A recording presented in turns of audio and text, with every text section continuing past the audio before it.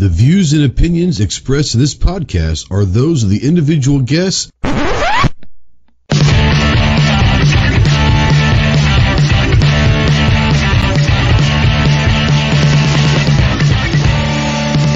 If you're a sensitive snowflake that may get easily offended, then turn this off immediately. If you want to hear the real truth about the gun culture, then stick around. This is the Armed Citizen Podcast.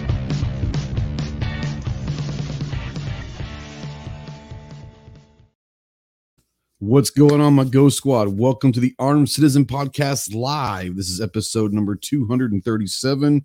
Today's date is Tuesday, April 12th, 2022. We are live, as always, on YouTube and over on Facebook. So if you're out there in the live chat, go ahead and say something. We don't know that you're out there unless you do say something. If you would like to call or text into the show, yes, you can call and text into the show.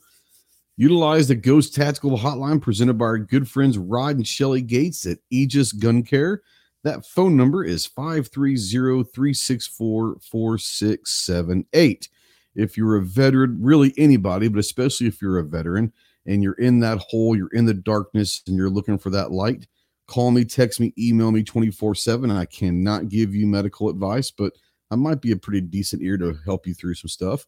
If you are looking for someone that can get you towards medical advice, remember two things. One, you are not alone in this fight. You have a lot of brothers and sisters out here that are willing and able to help. And two, the world is a much better place with you in it. So please utilize the Veteran Crisis Hotline, 1-800-273-8255. Once again, 1-800-273-8255. Veterans, press the number 1. We are spotlighting, as always, United States Marine Corps. So if you have any questions on what it takes to earn the title United States Marine, see the website marines.com. And as always, we are a proud member of the Self-Defense Radio Network. Check out all the great podcasts over on selfdefenseradio.net. Let me get this off of my beautiful mug and bring in, that is not an avatar. That is not a logo, folks. That is the real CloverTac. You will notice with his magical presence and magical abilities, he will not move from that position for the next hour plus. So pretty impressive. Pretty impressive. What's up, what is it? The Royal Palace Guards? They ain't got nothing on me, bro. Yeah. Yeah. Have you ever watched any of those YouTube videos? Oh, yeah. Oh, man. I don't know how they do it. I really don't know how they do it because I would be cracking up, you know. There's some people out there that do some funny things. Let's do a quick shout out before we get going. Just some people out there. We'll give it time for the Al Gore Rhythms to take care of itself. Tactical Fuds out there. Buck says, hey, Ghost and everybody. Rod out there says, go ahead and start. I'm here. Thank you. Gizzard Gary says, sup, Ghost Squad. Ozzy says, boo. And I replied, bark at the moon. C&T Designs and Arms. Sup, perps. Sup, homie. What's up? Lance is out there with Off the X. Let's see here. Guns and Barbecues out there. Defense Dad says, I see gun people. TJ's out there. TJ's got a link in his email. If he checks it, love to have him join. He said, what up, Buck? He doesn't say hi to any of us. He just says, hey to Buck. So I get it. Buck's a popular guy. Gunpowder Beauty. Hello, darling. She is out there. I hope you let Tardot out of the dungeon for a little bit. It's nice to maybe see his face every now and then, but maybe. Mr. FNH says, what up, mofos? What up, FNH? Big Al says, folks, howdy, Big Al. Let's see here. And TJ says he'll be here as soon as the boy finishes homework on the computer. I understand. We'll bring him in when he can. So, like I said, as always, our quasi co-host of this fiasco, this train wreck, if you will, the stagecoach towards hell. And speaking of stagecoaches, Clove, what you got for the shotgun of the week? Let's go old school antique. Let's go Winchester 1887. Okay, so obviously the model 1887. How do you know when they stopped producing that model? They cruise that for a long time, or was it a very short run? That's a good question. I'm not. I only ask good questions, Yeah, I'm not entirely sure. Okay. A few years. I don't think they went super long with it. Not nearly as Okay. long as you see modern production runs, anyway, which is common back then. Yeah. What makes that model so awesome in your eyes? Lever action shotgun. I mean, That's back pretty in cool. back in 1887. I mean, you had lever action rifles, right? Yeah. And the action is kind of neat on it as well. Um, I don't know. It really didn't quite. It didn't work the same, probably because of big honking shotgun shells. But the action was different than their traditional lever action rifle. So it was kind of a weird. It's kind of a Mm. weird looking action on it. I don't know how to explain it. Okay. Well, I mean, obviously, that I am not the biggest shotgun aficionado, if you will. So let me ask you this: back in the 1880s, when the shotgun was, let's be honest, it was probably one of the most sought after. I mean, it was a phenomenally sought after weapon because it was good at what it did for what they needed for in the Wild West, let's say. So back then, like, what kind of gauges were popular back then? Big ones, big ones. So, Even 12 was small. Quite honestly, like 6, 8, 10 was like the a norm, lot I of guess. eights, a lot of tens, a lot of tens for sure, and Yeah. then and you've seen a lot of eights. I think 10 was maybe the king, and then Okay. you Okay. seen 12s and eights. Just consulted a book real quick. The 1887 uh, produced through the late 1890s. Mm, And then the 1901 model followed, which was produced up through the teens, late teens. So okay. Okay. So it was there for in a couple different models, but the design was there for 20 years or so, about roughly. 20 to 30 years. Yeah, yeah. Yeah. Okay, that's not bad. C&T Design says, is everyone having a good week so far, or has it been that shoot me now kind of week? It hasn't been a bad week. It's been a great week. It's been raining, basically. We had a major, by the way, I want to make sure I was going to send Buck a text earlier. I got a video from another buddy of mine that lives in the same town as Buck, and we were having like golf ball size hail last night in the area. So I'm gonna check on Buck, hope everything's okay and all of that, because it was pretty powerful storm coming through last night. Got another one coming through tonight. Gonna be raining all day tomorrow. It's springtime in Arkansas, but my God, I can't wait for it to just quit raining. I'll be in June or July, probably July and August. I'll be begging for rain, but that's not right now, not right now. What kind of a week's it been for you? I know you've been working on a lot of thumbnails Oh last man, day. yesterday sucked. Mm. Yesterday during the day anyway. Anytime you have to drop $100 that you don't foresee having to Yeah. drop.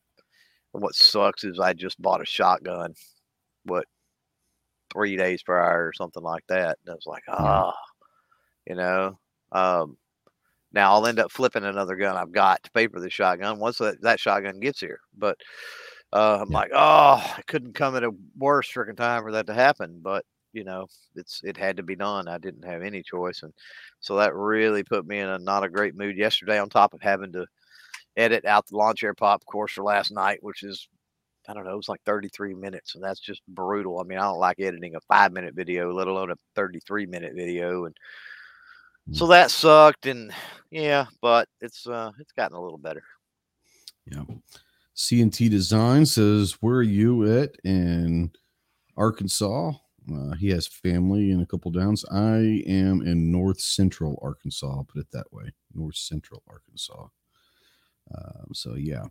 All right. Before we get going, as always, on Thursday, Saturday, and Monday at 10 a.m. over in our YouTube community tab, we put our Ghost Tactical polls out there. You have some fun with them. So let's go to the first one. Was last Thursday. I didn't figure this would get a whole lot of participation because it's a golf question. This past weekend was Masters weekend at Augusta National. So I put out there on Thursday, what's the best golf major of the year? Had about 700 votes. That obviously the four majors: the Masters, PGA Championship, US Open, and British Open were the options, because there's only four of them. And Masters overwhelmingly was 73%. Some people say, oh, well, it's because it was Masters weekend. If you're a golfer, Masters weekend means so much to the golf community, not just because it's the first major of the year. It's Augusta National. It's the only major that plays the same golf course every year. Everything else rotates and all of that. And Augusta is widely considered the greatest golf course ever built and in the world. So yeah, the Masters has just a little bit bigger place in most true golfers' hearts. So I'm not going to ask Clover, because I think the only golf course that he likes is maybe a putt course every now and then. I don't think you keep up with golf too much. Yeah, I don't keep up with a lot of sports anymore, but I have watched. Yeah. I've watched golf, and I went to the driving range and done some things like that. I don't know that I've actually played on a course. Obviously, I've done putt and actually went to practice greens and things too, but never actually on a course. Just driving balls, you know. I think my uncle, some time ago, my uncle gave me I don't even remember. I don't have them anymore, but he gave me a set of clubs, and like for Father's Day, my birthday, my kids would always buy me golf balls and tees, and we would get out in the yard, and literally it's, I don't know, 200 yards, 150, 200 yards to the tree line for the woods. Yeah. And we would just hit them until we couldn't go find them anymore, basically. There you go. You know, what's interesting about that is I can remember, this is my great grandmother's place, and I can always remember there being snakes pretty bad. Oh, and I gotta wonder if driving all those golf balls into the woods didn't lower the snake population here a little bit, because we all know they can think they're eggs and swallow them, and that's not good for the snakes. Not good for snakes. Yeah, not being a golfer and not following it heavily, I like the idea of the U.S. Open. Yeah, sure. The U.S. and what they call the Open, which here in America we call the British Open, but it's actually called the Open, which is actually the oldest golf tournament in the world. Those two are technically open to anyone. You can qualify, and it's a long 2 or 3 step process to actually qualify. But anyone, whether you're a pro or an amateur, whether you drive a mail truck or you're a CEO of a major Forbes 500 corporation, has the opportunity, if you choose to do so, to try to qualify for either one of those opens. So yeah, that's the cool thing with the U.S. Open and the British Open, if you will. Even a driving range pro whose checks are signed by a stripper, right? That's true. And if you guys don't get that reference, go watch 10 Cup and you will understand. Roy McAvoy, ironically, soon thereafter that movie came out, I was working, I had just gotten out of the Marine Corps, I believe. And I was working at a small club that had a double-decker driving range in Texas. And a lot of people called me 10 Cup because I was a good player that was working at a driving range in Texas. So luckily I outgrew that nickname, because that was, it is what it is. I drove through when I went out to Phoenix for GRPC in 2019. I drove through and actually seen one of the golf courses that was used for that movie. Yeah. I can't remember now what town it was in. Out there, it was out in West Texas. I can't remember. The course and I don't remember which one. I believe, if I remember this correctly, the course that they used for the U.S. Open was in Longview. And I don't remember. It might have been like Longview Country Club. I'm pretty sure it was in Longview. That's the course that they used for the Open. Ironically, all those courses, they filmed it all in Texas, but you couldn't really find a lot of tree line courses in West Texas, so they had to go to Longview, I think, and borrowed a course there. But I want to say it was Longview. I might be wrong about that, but I think it was in Longview that they used one of the courses there. So yeah, pretty cool. Pretty cool. Our second question has 1.5 thousand votes, and it says, would you rather travel to A, the past, or B, the future? Clove, would you rather travel to the past or the future? Yeah, I think I'm going to go past because you may travel into the abyss if you travel into the future. You know, who knows what's happening? An asteroid could hit tomorrow, and if you travel into the future, you're basically dead in space, right? So I'd rather go back. I think we can learn a lot more going to the past. I think it'd be more interesting, quite honestly. Yeah, and you know, here's the thing. TV shows and movies and all of that forever have depicted, you know, and there was actually a TV show based on this. I can't remember, it was a few years back.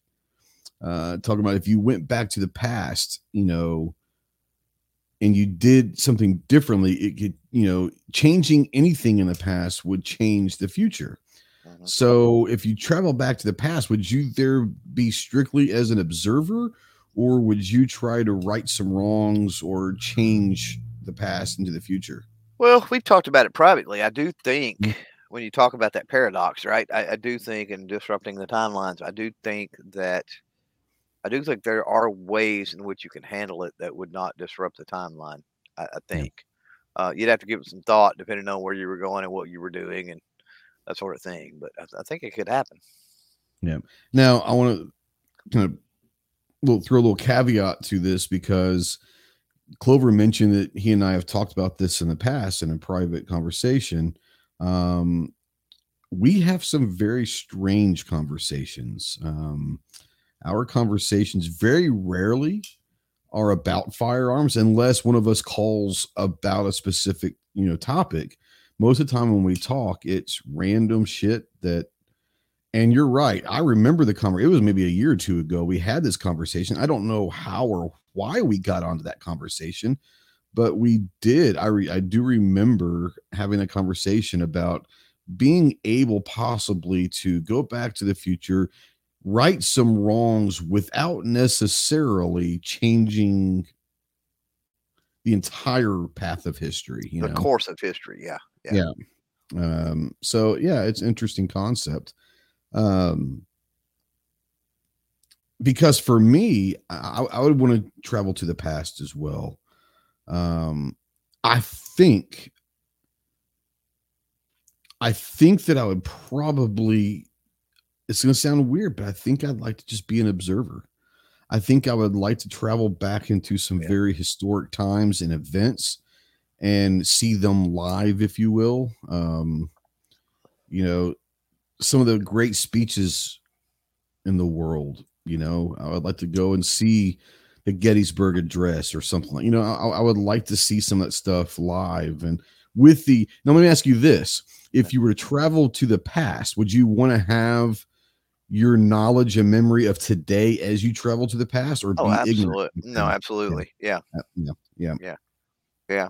So, you know, I think the key, right, and we talked about this, I think the key to traveling to the past is you don't want to change anything or set up anything in any way that changes the course of the timeline up until the point you left to go back in time. Correct. Now, if you set things in motion to happen after that point, which would be the point at which you return, that would then be the future. And then so it wouldn't be a big deal. And then CT out there is absolutely wrong. I hate to tell him this. He said, I'm going to the future and coming back with the winning lottery numbers. That disrupts the timeline. Yeah. What we're talking about is going back to the future. And let's just say mid to late 70s. Let's just use this as an example, and get involved in buying Apple stock. But not all of it. Not all of it. Enough and to draw you attention. Don't cash it. You hide it somewhere so that when you go back to present day. Or what we talked about was putting it into a trust. A trust, yeah. With your future Or you couldn't do anything for future self. So you couldn't do anything while that 30 or 40 years had gone on with it. like you said, but when we got back to present time, you could do something with it, because then you're changing the future, not changing the past. Yeah. It gets tricky. We don't want to have this conversation. On to the next poll. Yeah, on the next poll. No kidding. 71% do agree with us. They would rather travel to the past. 29 say to the future. We'll go through a couple comments. And there was some really cool stuff talking about family, seeing family, going back and seeing family one more time, and That could be neat.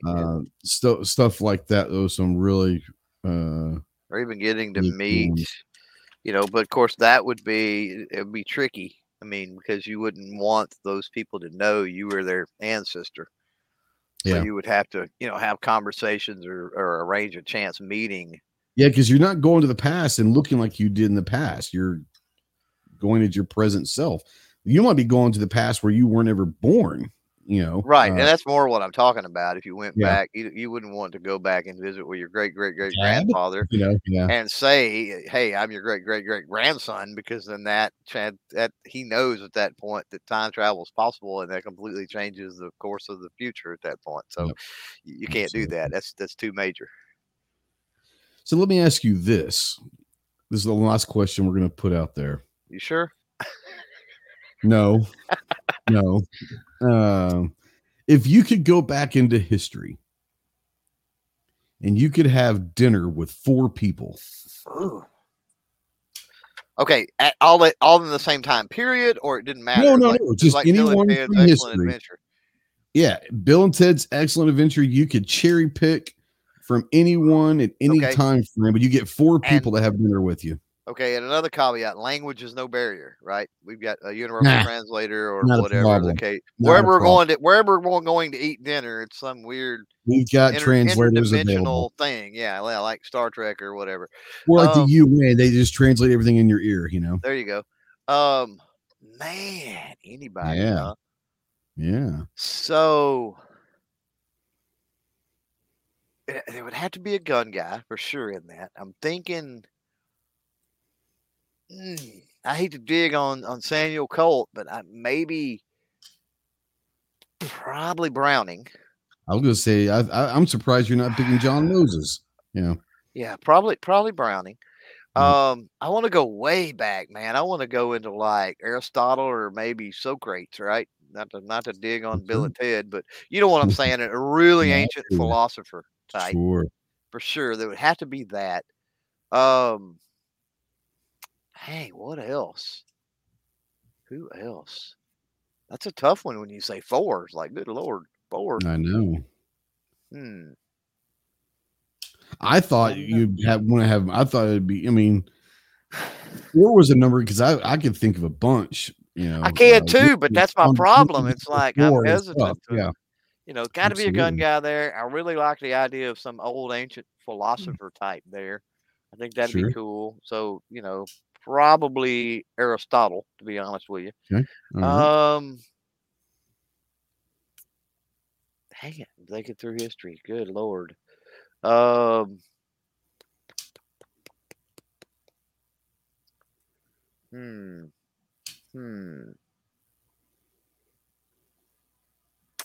Maybe I don't know, man. Franklin. I'm thinking Franklin. Franklin would be a good one. I mean, we could party with Franklin, man. We could. He got all the chicks. Yeah. So probably Franklin, because I'm thinking somebody in that time period would be pretty awesome. I would say Jefferson or Adams, but I don't Franklin think would be more fun with them. That's what I'm saying. I don't think you have fun with them. Yeah, Franklin was a party animal. I think that'd be who he knew where all the houses of ill repute, everything was at. And plus he had clout. He had clout, right? All over the world. That guy could go worldwide. He could get into any club, any whatever he wanted to. It was awesome. And then maybe Alexander the Great. Ooh, somebody that's well traveled, right?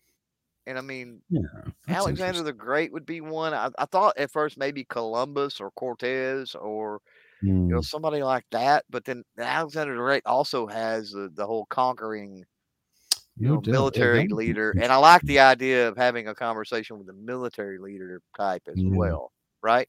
So maybe yeah. Alexander the Great. Maybe that's my four. That's my soft four. Let's put it that way. Okay. Benjamin Franklin, Okay, right. John Moses Browning, Alexander the Great, and Aristotle. Interesting. Yeah, I like that. That's a good one. That'd be a lively conversation probably. Can you imagine Aristotle and Franklin having a conversation together? Oh God. Oh Better my god, that would take be the that would break the matrix right there. yeah, take the voice recorder with you on your No trip for sure. doubt. No doubt. Yeah. All right. Um let's go into our last poll, which has something to do that we're going to talk about tonight. And typically we try to do that. Yesterday we put out a poll. It has 1.4 thousand votes. What's the most important type of training to get? Basic pistol, basic rifle, CQB, stop the bleed, or an active shooter? Clove, what do you say? I'm going to stop the bleed. I would do the same, and we have talked about this many times before. Um, stop the bleed, or even a basic first aid class, can get you by and get you through some very difficult, much more than any firearm training. Let's just be honest about that, because how many times do you need to, even if it takes a band-aid and all of that, but how many times have you had to honestly render first aid or stop the bleed versus having to use a weapon? Well, the other choices other than stop the bleed are applicable Mhm. only to yourself, really. That's Or correct. stop the bleed is applicable to anybody and everybody in a Mhm. multitude of situations, not just Mhm. defensive. So yeah, Yeah. for me it's a So, no. For me it's a no brainer. It yeah. probably is not the winner of the poll, but it's a for me it's a no brainer. Yeah, and that's why I put that, and I actually put it in that spot down there because I knew that people would have to get through the three. How do I put this? Popular pistol, rifle, and CQB are the three most popular types of So firearm training. So you had to get through those three choices before you get to read "Stop the Bleed," and most people probably vote before they got to it. So so you admit to rigging the poll? That's what you're saying? absolutely, Okay. absolutely, absolutely. I wanted to see if people, what people, and that's what these polls are for, is to see, are people gonna, let's click that one, but yeah, basic pistol is 52%. Basic rifle came in second. Oh, I'm sorry, stop the bleed came in at second at 25%, which is still a good number.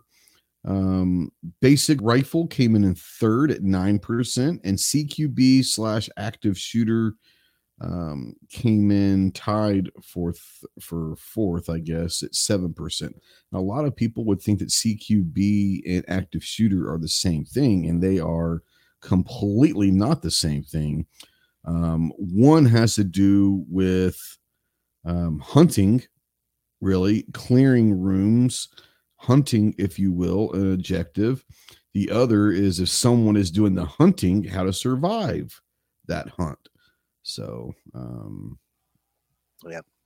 And I think both of those are the most unlikely things you would ever need. sure, sure. And then this is another reason, and Tactical Bud makes a good point. He said the Yep, other trainings are no good if you don't know how to stop the bleed. That's true true. that.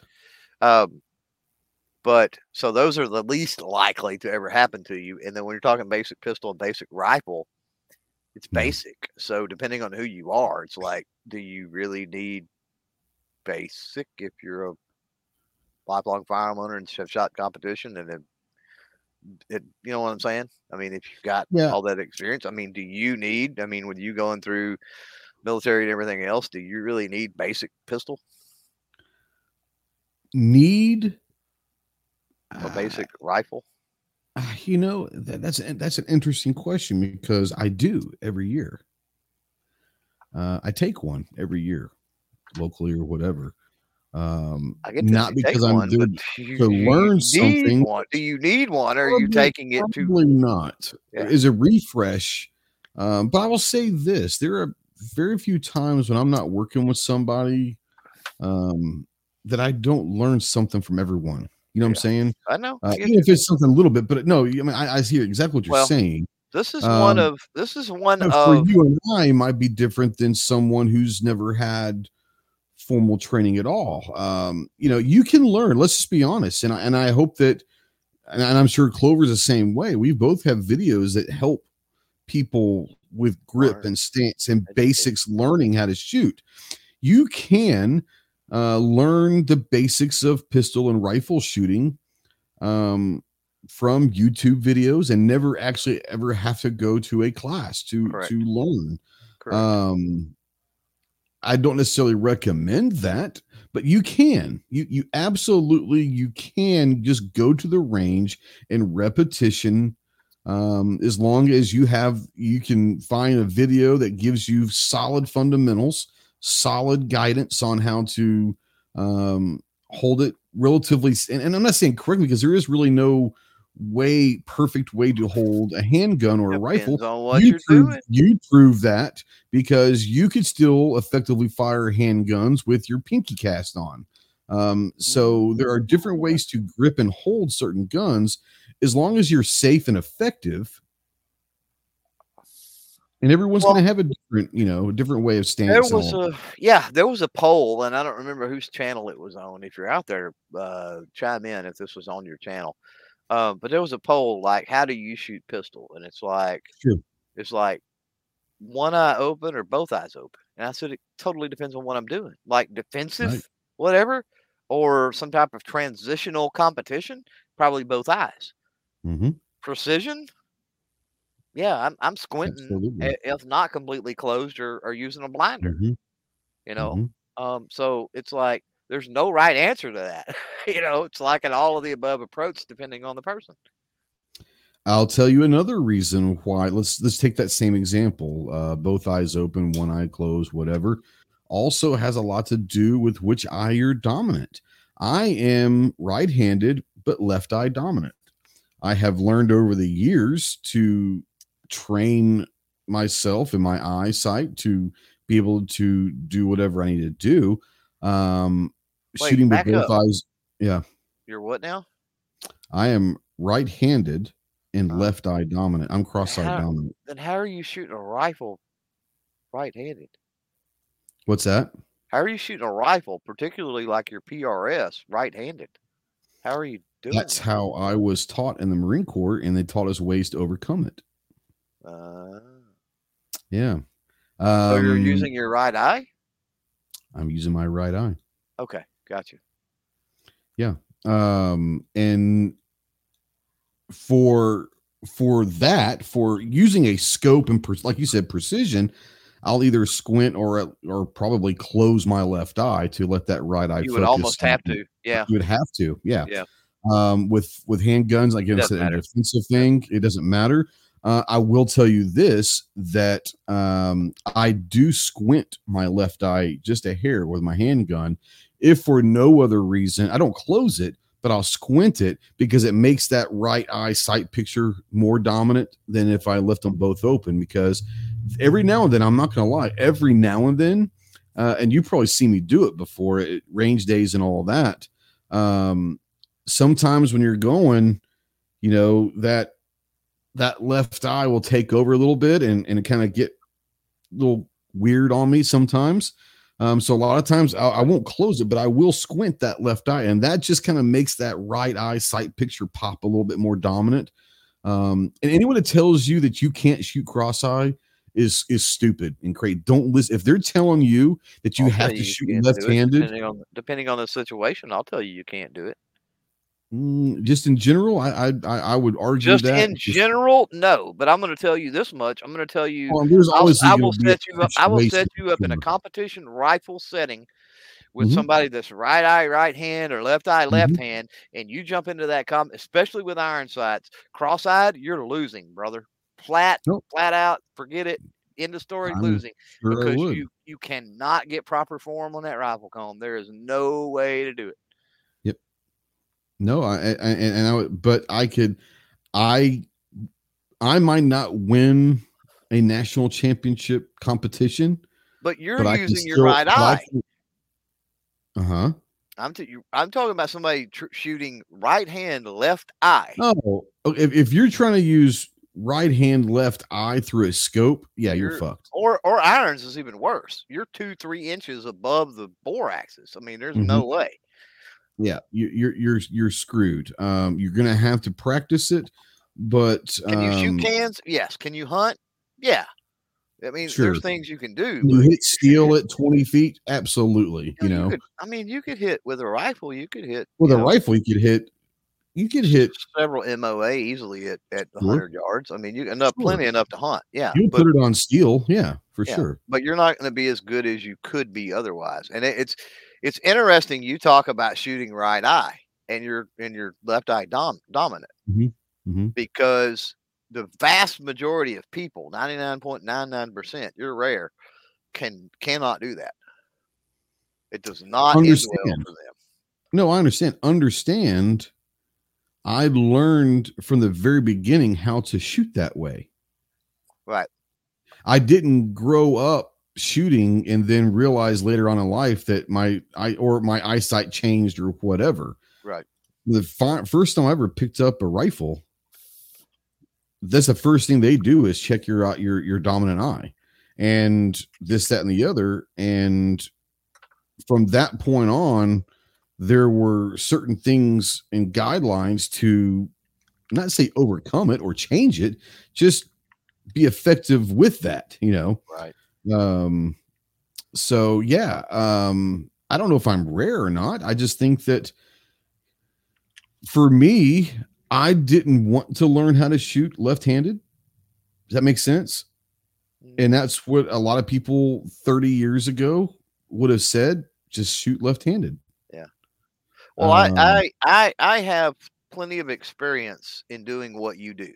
I've got plenty of experience in shooting left hand to left eye. Sure. Switching it completely outside of my natural comfort zone, simply Yeah. as a youth shooting sports instructor, because I would have to sometimes do that in order to show proper form and whatnot, right?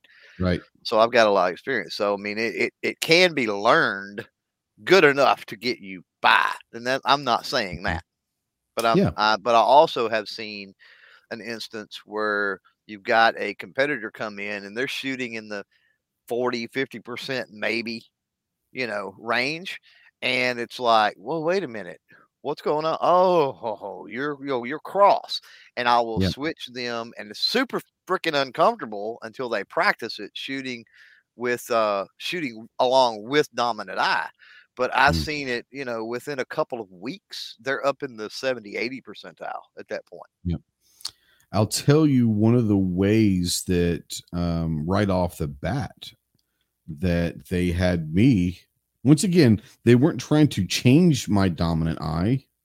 They're just allowing me or helping me to cope with it, to be effective with it, to work through that thing, and I said a lot of it probably has to do that I had really zero shooting experience before that. So I didn't know anything. So it was do this a lot of. So anyways, one of the biggest things they do is they on glasses or sunglasses or whatever, they put tape over the left eye on my glasses. So the only picture that I could get was out of my right eye. I could keep both eyes open and all that, but I couldn't see the sight picture. Yeah, blinder basically. Yeah, a lot of competitors it's just tape. There's a lot of competitors that do that in IDPA and a lot that I've seen. Yeah, but that's one of the things that they did is they just put tape. And so at that point, the only picture that I could see was my right eye. And you kind of just got used to that and all of that. So, that was a long time ago. That was damn near 30 years ago. So, let's see here. Defense Dad says that was never a consideration. I'm left-handed, so Grandpa told me to do it left-handed. And I'm not saying the Marine Corps didn't want left-handed shooters. What they wanted you to do was shoot with your dominant hand. Okay. Now that might have changed since then. I don't know. But they were real big on the muscle skills that it takes for trigger control to flipping the safe and all of that stuff, mag release, all the motor skills they wanted you to use with your dominant hand. Yeah. For obvious reasons. Right. So if you were left hand, left eye dominant, absolutely, you're shooting left-handed. But if you were left-handed, right eye dominant, you're also going to shoot left-handed. If you're right eye left dominant or right eye right hand, you're shooting right-handed. Okay, so let me ask you this. Long time ago, I don't know if it still does that or not. In a situation like you, when you're talking about, I guess, a grunt or whatever, right? Foot soldier type, whatever, door kicker, right? Sure. Does it matter? Does the accuracy loss matter enough? Because you're, as opposed to, let's say, a sniper, and is it different for a sniper? Are they going to use that same logic on a sniper? Because I seriously doubt they would.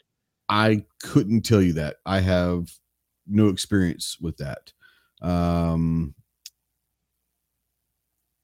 That's what I was going to go to with as a designated marksman or sniper, whatever you want to call it. Right. I don't know the answer to that. I don't know. I would get what I'm saying. I mean, a silhouette even at a couple hundred yards is a lot different than a silhouette at 900 yards, right? Absolutely. Yeah. Hold on just a second. Mandatory carry says because DM Foss is a spoil sport. There you go. Appreciate you. Gotta love mandatory carry, brother. You cracked me up. Thanks for the $5 chat. What did the mouse do?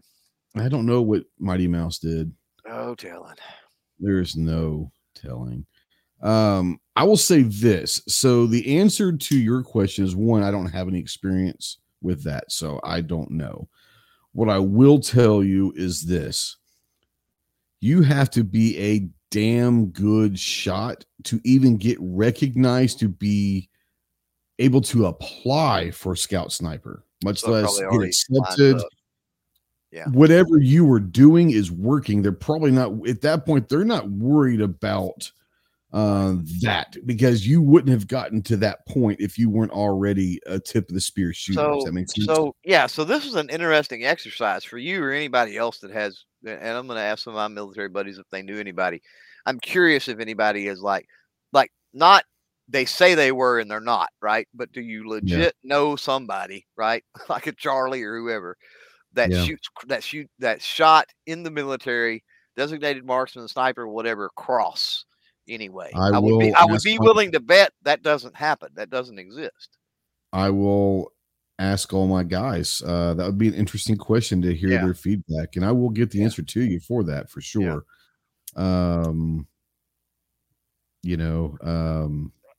That would be interesting. And I'd like to, I should try to get Charlie on here, because Charlie not only was one of the best snipers the SEALs had ever had, he was also an instructor. He instructed Marcus Luttrell. He instructed Kyle.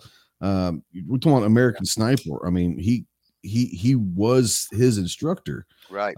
It'd be interesting to hear from him. What he would do in that situation. Because I can't speak to that, right? I can't speak to I can't either. All I can speak from is my experiences and stuff. Yeah. And shooting cross in a competition setting, my experience, it don't work. So and that's actually I'll send one to. And I just view maybe I'm wrong in viewing a competition. If we're talking precision competition setting, maybe I'm wrong in viewing a precision competition setting similar to the stakes as a designated marksman or a sniper.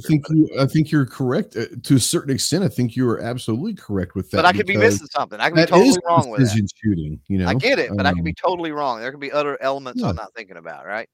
Oh, I'm sure there are, but I think that when it comes right down to the general idea, absolutely. That's why you see the Phil Vallejos of the world that were scout snipers that are now big into the long range precision game, because that's what they're good Charlie. at. Or Charlie, that's just what they're good at. That's what they do. That's what they know. Kind of going back to that question you asked. Yeah. I mean, you and I have talked a lot about this, and for me, being a door kicker or a grunt or just someone that is going to go anywhere from CQB out to, let's say, 300 to 400 meters. Okay, let's say 500 yards max, 600 yards. Um,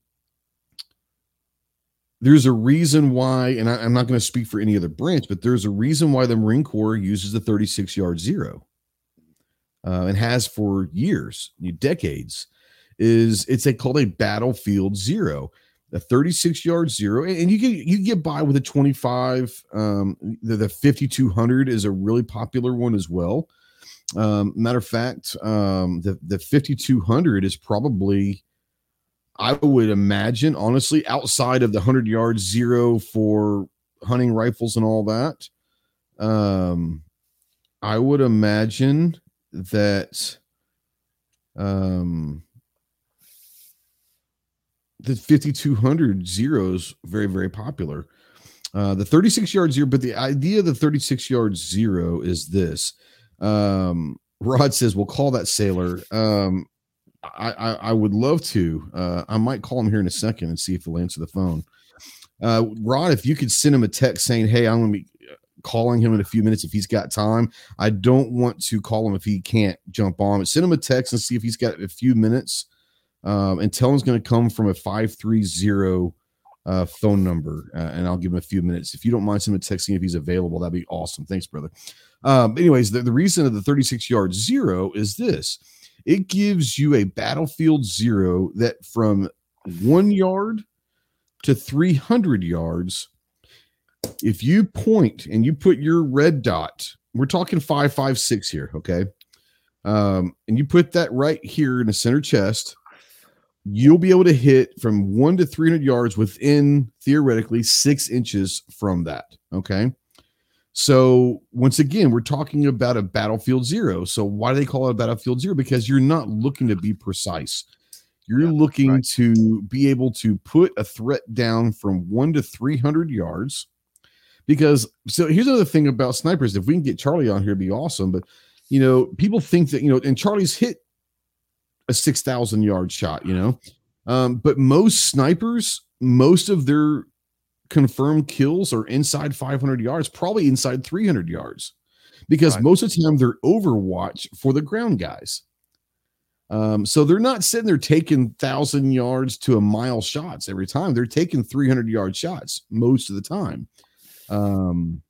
But yeah, that's an interesting thing is the ground guys, they're trained to do whatever, but you give me a 36-yard zero and I know that I'll be effective at 300 yards. Anything outside 300 yards, one, is it really a threat to me? Mm-hmm. Okay. Two, I know I'm probably better trained than they are, unless they just get lucky. I'm not really worried. I'm probably behind cover as well. And three, I've got an overwatch typically that's going to take out the guys at 300 to 500 yards. Go ahead. So let me take this into the same principle, but in a little bit of a different direction. So you're talking about your zero, and whether you're talking about the 36, military stuff, you're talking about hunting, and I'm hunting at 100 or 200, and I'm going to zero here, whatever. People get into this crazy thing about their zero. Here's the whole thing with all of that. Can you judge distance? Because honestly, if you can't judge distance, doesn't matter. Absolutely. Does it really matter? And a lot of people, I think, fail to do that. That's good. Charlie's gonna be calling soon. So that's good. We'll get this question to Charlie. He'll be calling in a minute. There's multiple ways from looking at landmarks to within your sight frame, even if you have irons, right? However big something is, something is a certain size, right?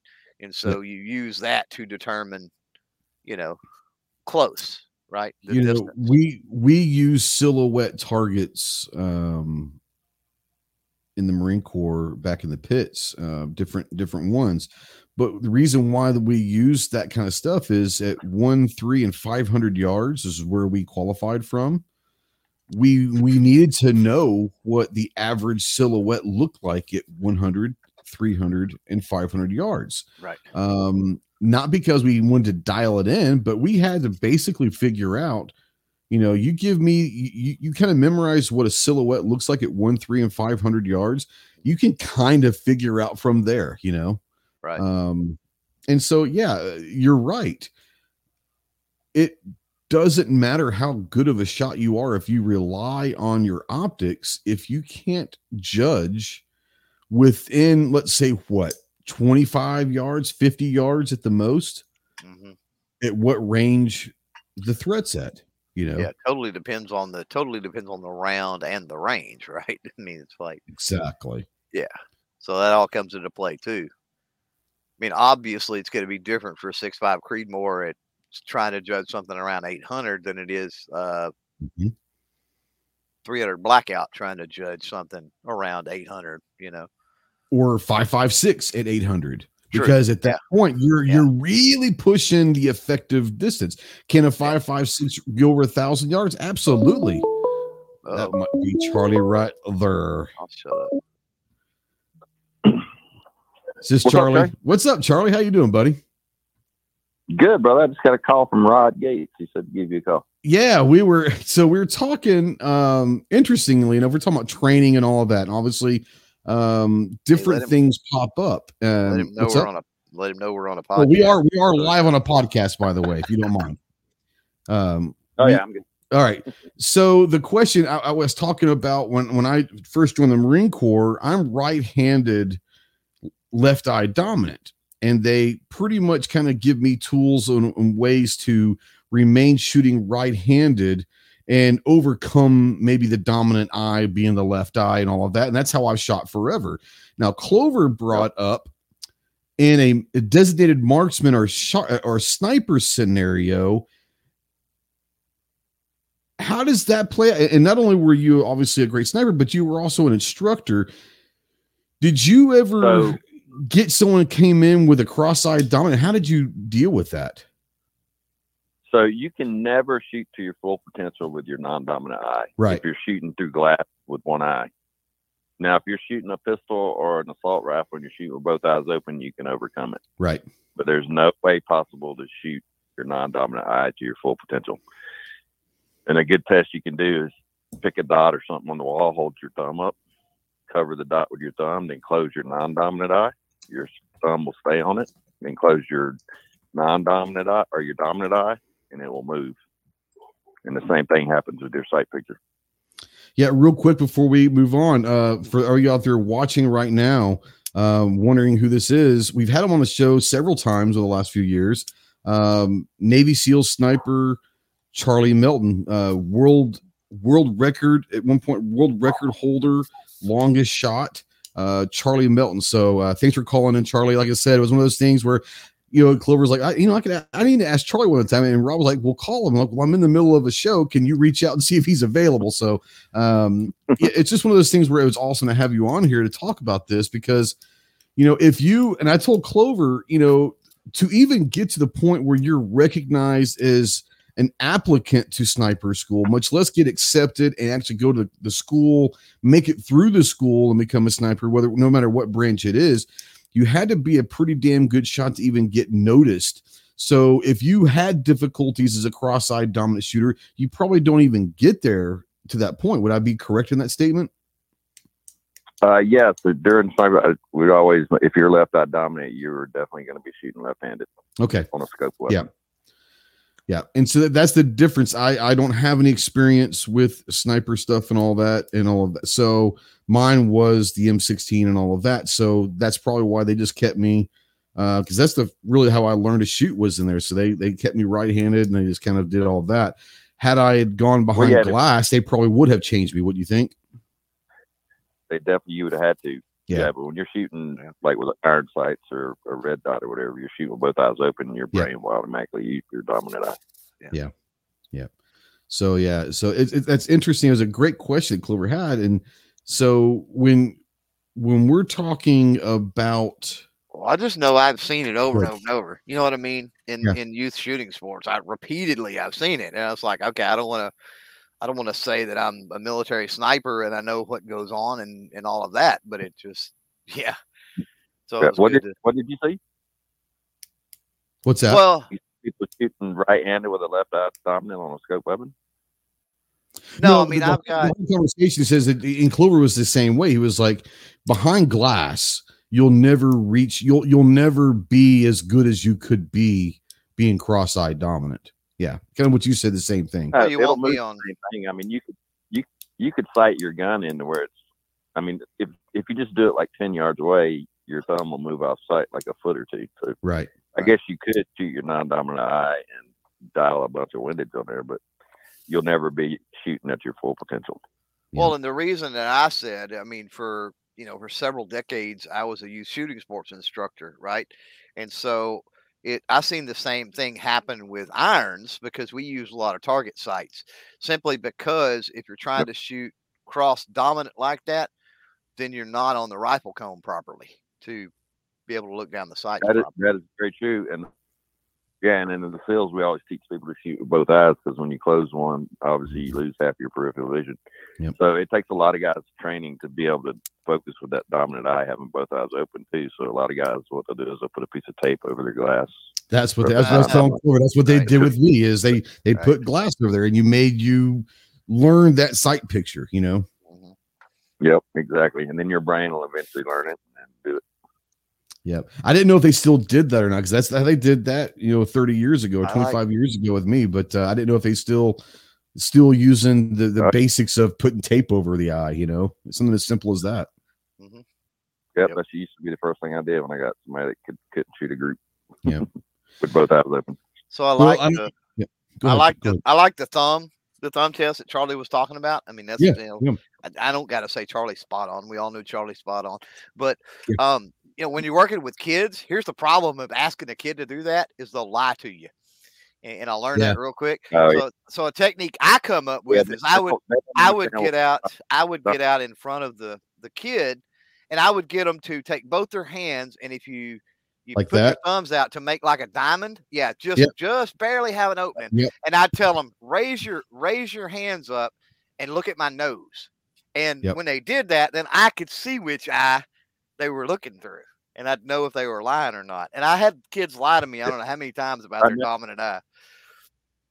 Another good test, too, is you do that same thing, but have them make a triangle, a real small triangle with their hand. Yeah. Right. And then put a dot at a distance in the middle of it, and then have them bring their hand back to their face. Yep. Yeah. That's how we did it in the Marine Corps. When our first week of grass week, when we got up there, we didn't shoot that first week. We just learned the basics of the rifle and all that. I'm sure every branch has that grass week or whatever, but that's what they had us do the very first thing before we even did anything was find out what eye were dominant. And that's how we did is we put that and we brought it to keep that in the center. And that's why to this day, I'm still left eye dominant. Yep. It's just one of those things where very, very important to shoot your dominant eye on glass. Yeah. Cool. I got a question. If you got 2 seconds, Charlie, I don't want to keep you very much longer. I know that you're busy, but I'm done for the day. Okay, well, good. Then stick around if you like. We're talking about training and all that, and whether basic pistol, basic rifle, and all of that from an instructor's point of view. If you could tell someone that's new to the firearm world, they want to buy their first gun or whatever. I'm not going to have you tell them which gun to buy because that's the stupid. But if you could say there's one type of, and I want to say firearm, I'm not going to talk medical or stop the bleed or anything like that. If there's one firearm training class type was basic pistol, basic rifle, whatever, active shooter, CQB, all of that, precision, long range. What's the one thing that you have to tell your students over? Like, what's the one thing that you wish people understood from the very beginning? Well, I would first of all, I tell them the same thing I told somebody that bought an airplane. Go learn how to fly it from somebody that knows how to do it. Exactly. But no, I teach the 7 principles of shooting, but out of the 7 principles, the 2 most important, if you get them down, you'll be able to hit what you're shooting at, and that is sight alignment and trigger control. Yep. Yeah, and I if think you got those down, you'll always hit your target. Yeah, and I think that some people, and this is just, I see them at the range all the time. They're worried about their grip, and their grip has a lot to do with trigger control and sight alignment, but they're worried so much about grip placement and grip tension and their stance and all that. And it's like you're focusing on the wrong things. But who am I to say that? Yeah, all 7 principles kind of ties into everything, but the two most important, as long as you got your sights aligned and you can pull that trigger without moving your muzzle before the round leaves, and it will go where you want it to. Yep, absolutely. Clover, you got anything for Charlie right now? No, I'm good. Hey, like I said, Charlie, thanks for coming on. Like I said, you're more than welcome. I'd love to have you stick around for as long as you want, but I appreciate you calling in because that is something that I never really thought about. And I told him, I said, well, I'll reach out to some of my guys that were snipers and all of that and ask them about being cross-eyed dominant because, I told Clover, they don't get to the point of even being recognized possibly to apply for sniper school unless they're a pretty damn good shot already. And chances are they're not going to be that good unless they've already conquered that dominant, whether they've moved to the left side or whatever. Cross-eyed dominant shooters probably wouldn't have gotten to the point where they're even be recognized to apply for sniper school because they wouldn't be as good, Yeah, I mean, I've never seen it in my career, but there may be some anomaly out there where some guy can shoot super accurate with his non-dominant eye on scope, but I've never seen it. Yeah. Well, just the physics of it. I mean, being canted off. I mean, it would be very awkward, I would imagine. I don't know. Yeah, definitely. Yeah. I do want to do, like I said, you're more than welcome to stick around if you'd like, but I do want people, if you got time, if you want to, kind of plug your training, what you're doing. You kind of got a new endeavor on the designing side of rifles with Charlie Mike and different things. Do you want to talk about that real quick? Yeah. So, I just teamed up with G2 Precision. They build they build ARs, and I build all the bolt guns, and then I do all the training. So I teach long range courses, pistol courses, and AR courses. And I can also customize the course to if you want to do CQB and all that stuff too.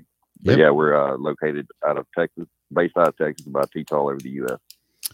Yeah, Clover and I were. And my Charlie. Oh, sorry. Yeah, no, go ahead. Precision was.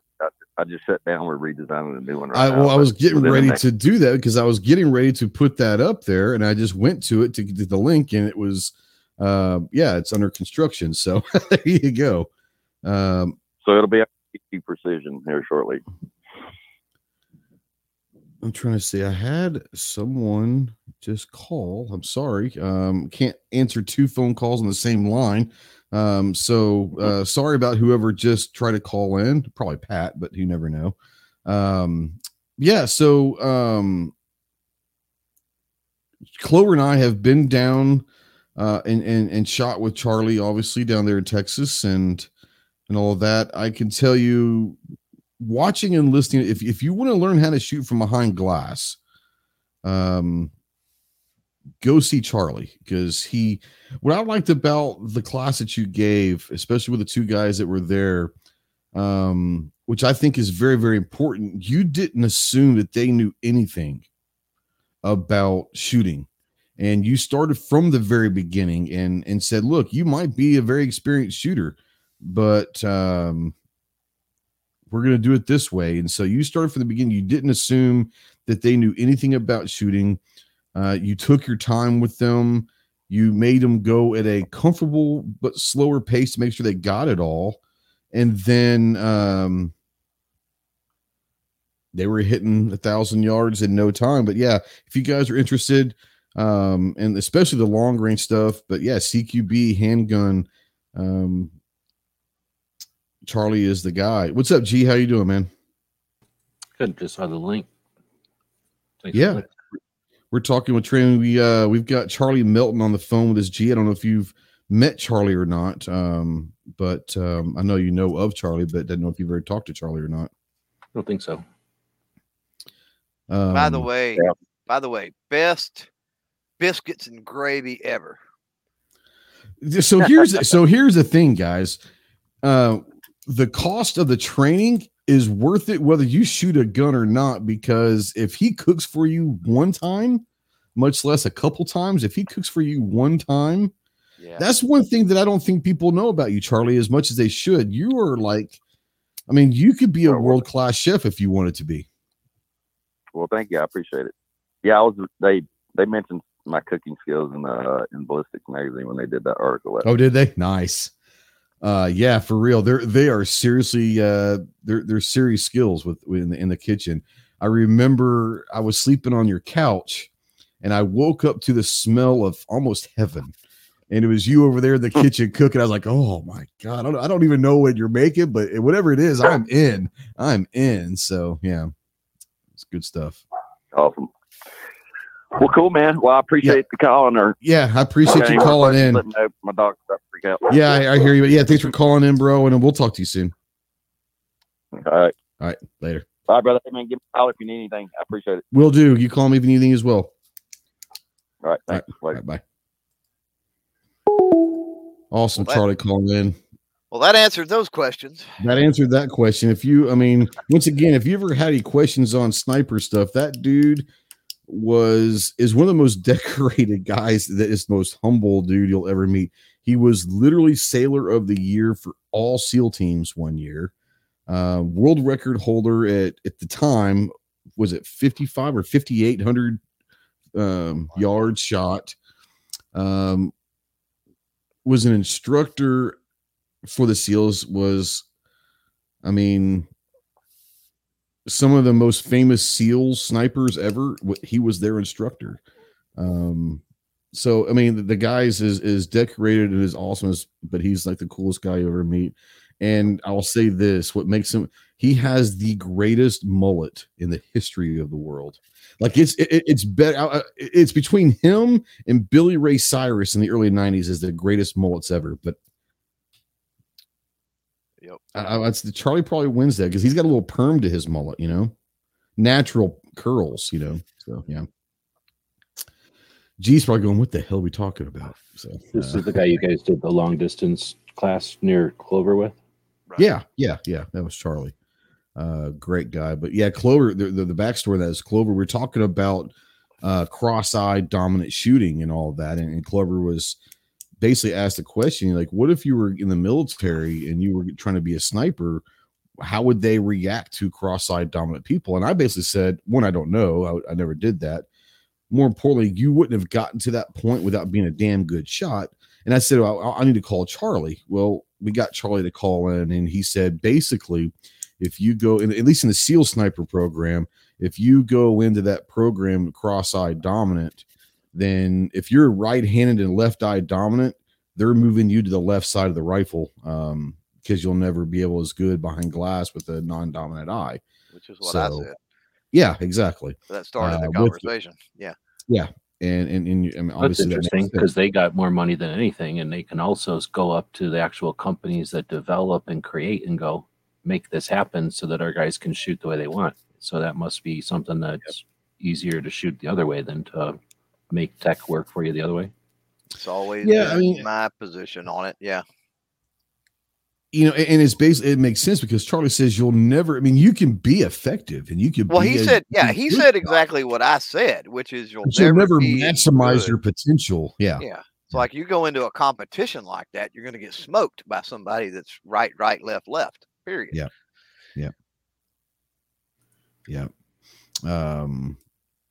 John 12 gauge out there. What's going on? And I say that I'd be willing to bet you could hand Charlie a cross dominant, whatever rifle, and he would probably, he'd probably be okay.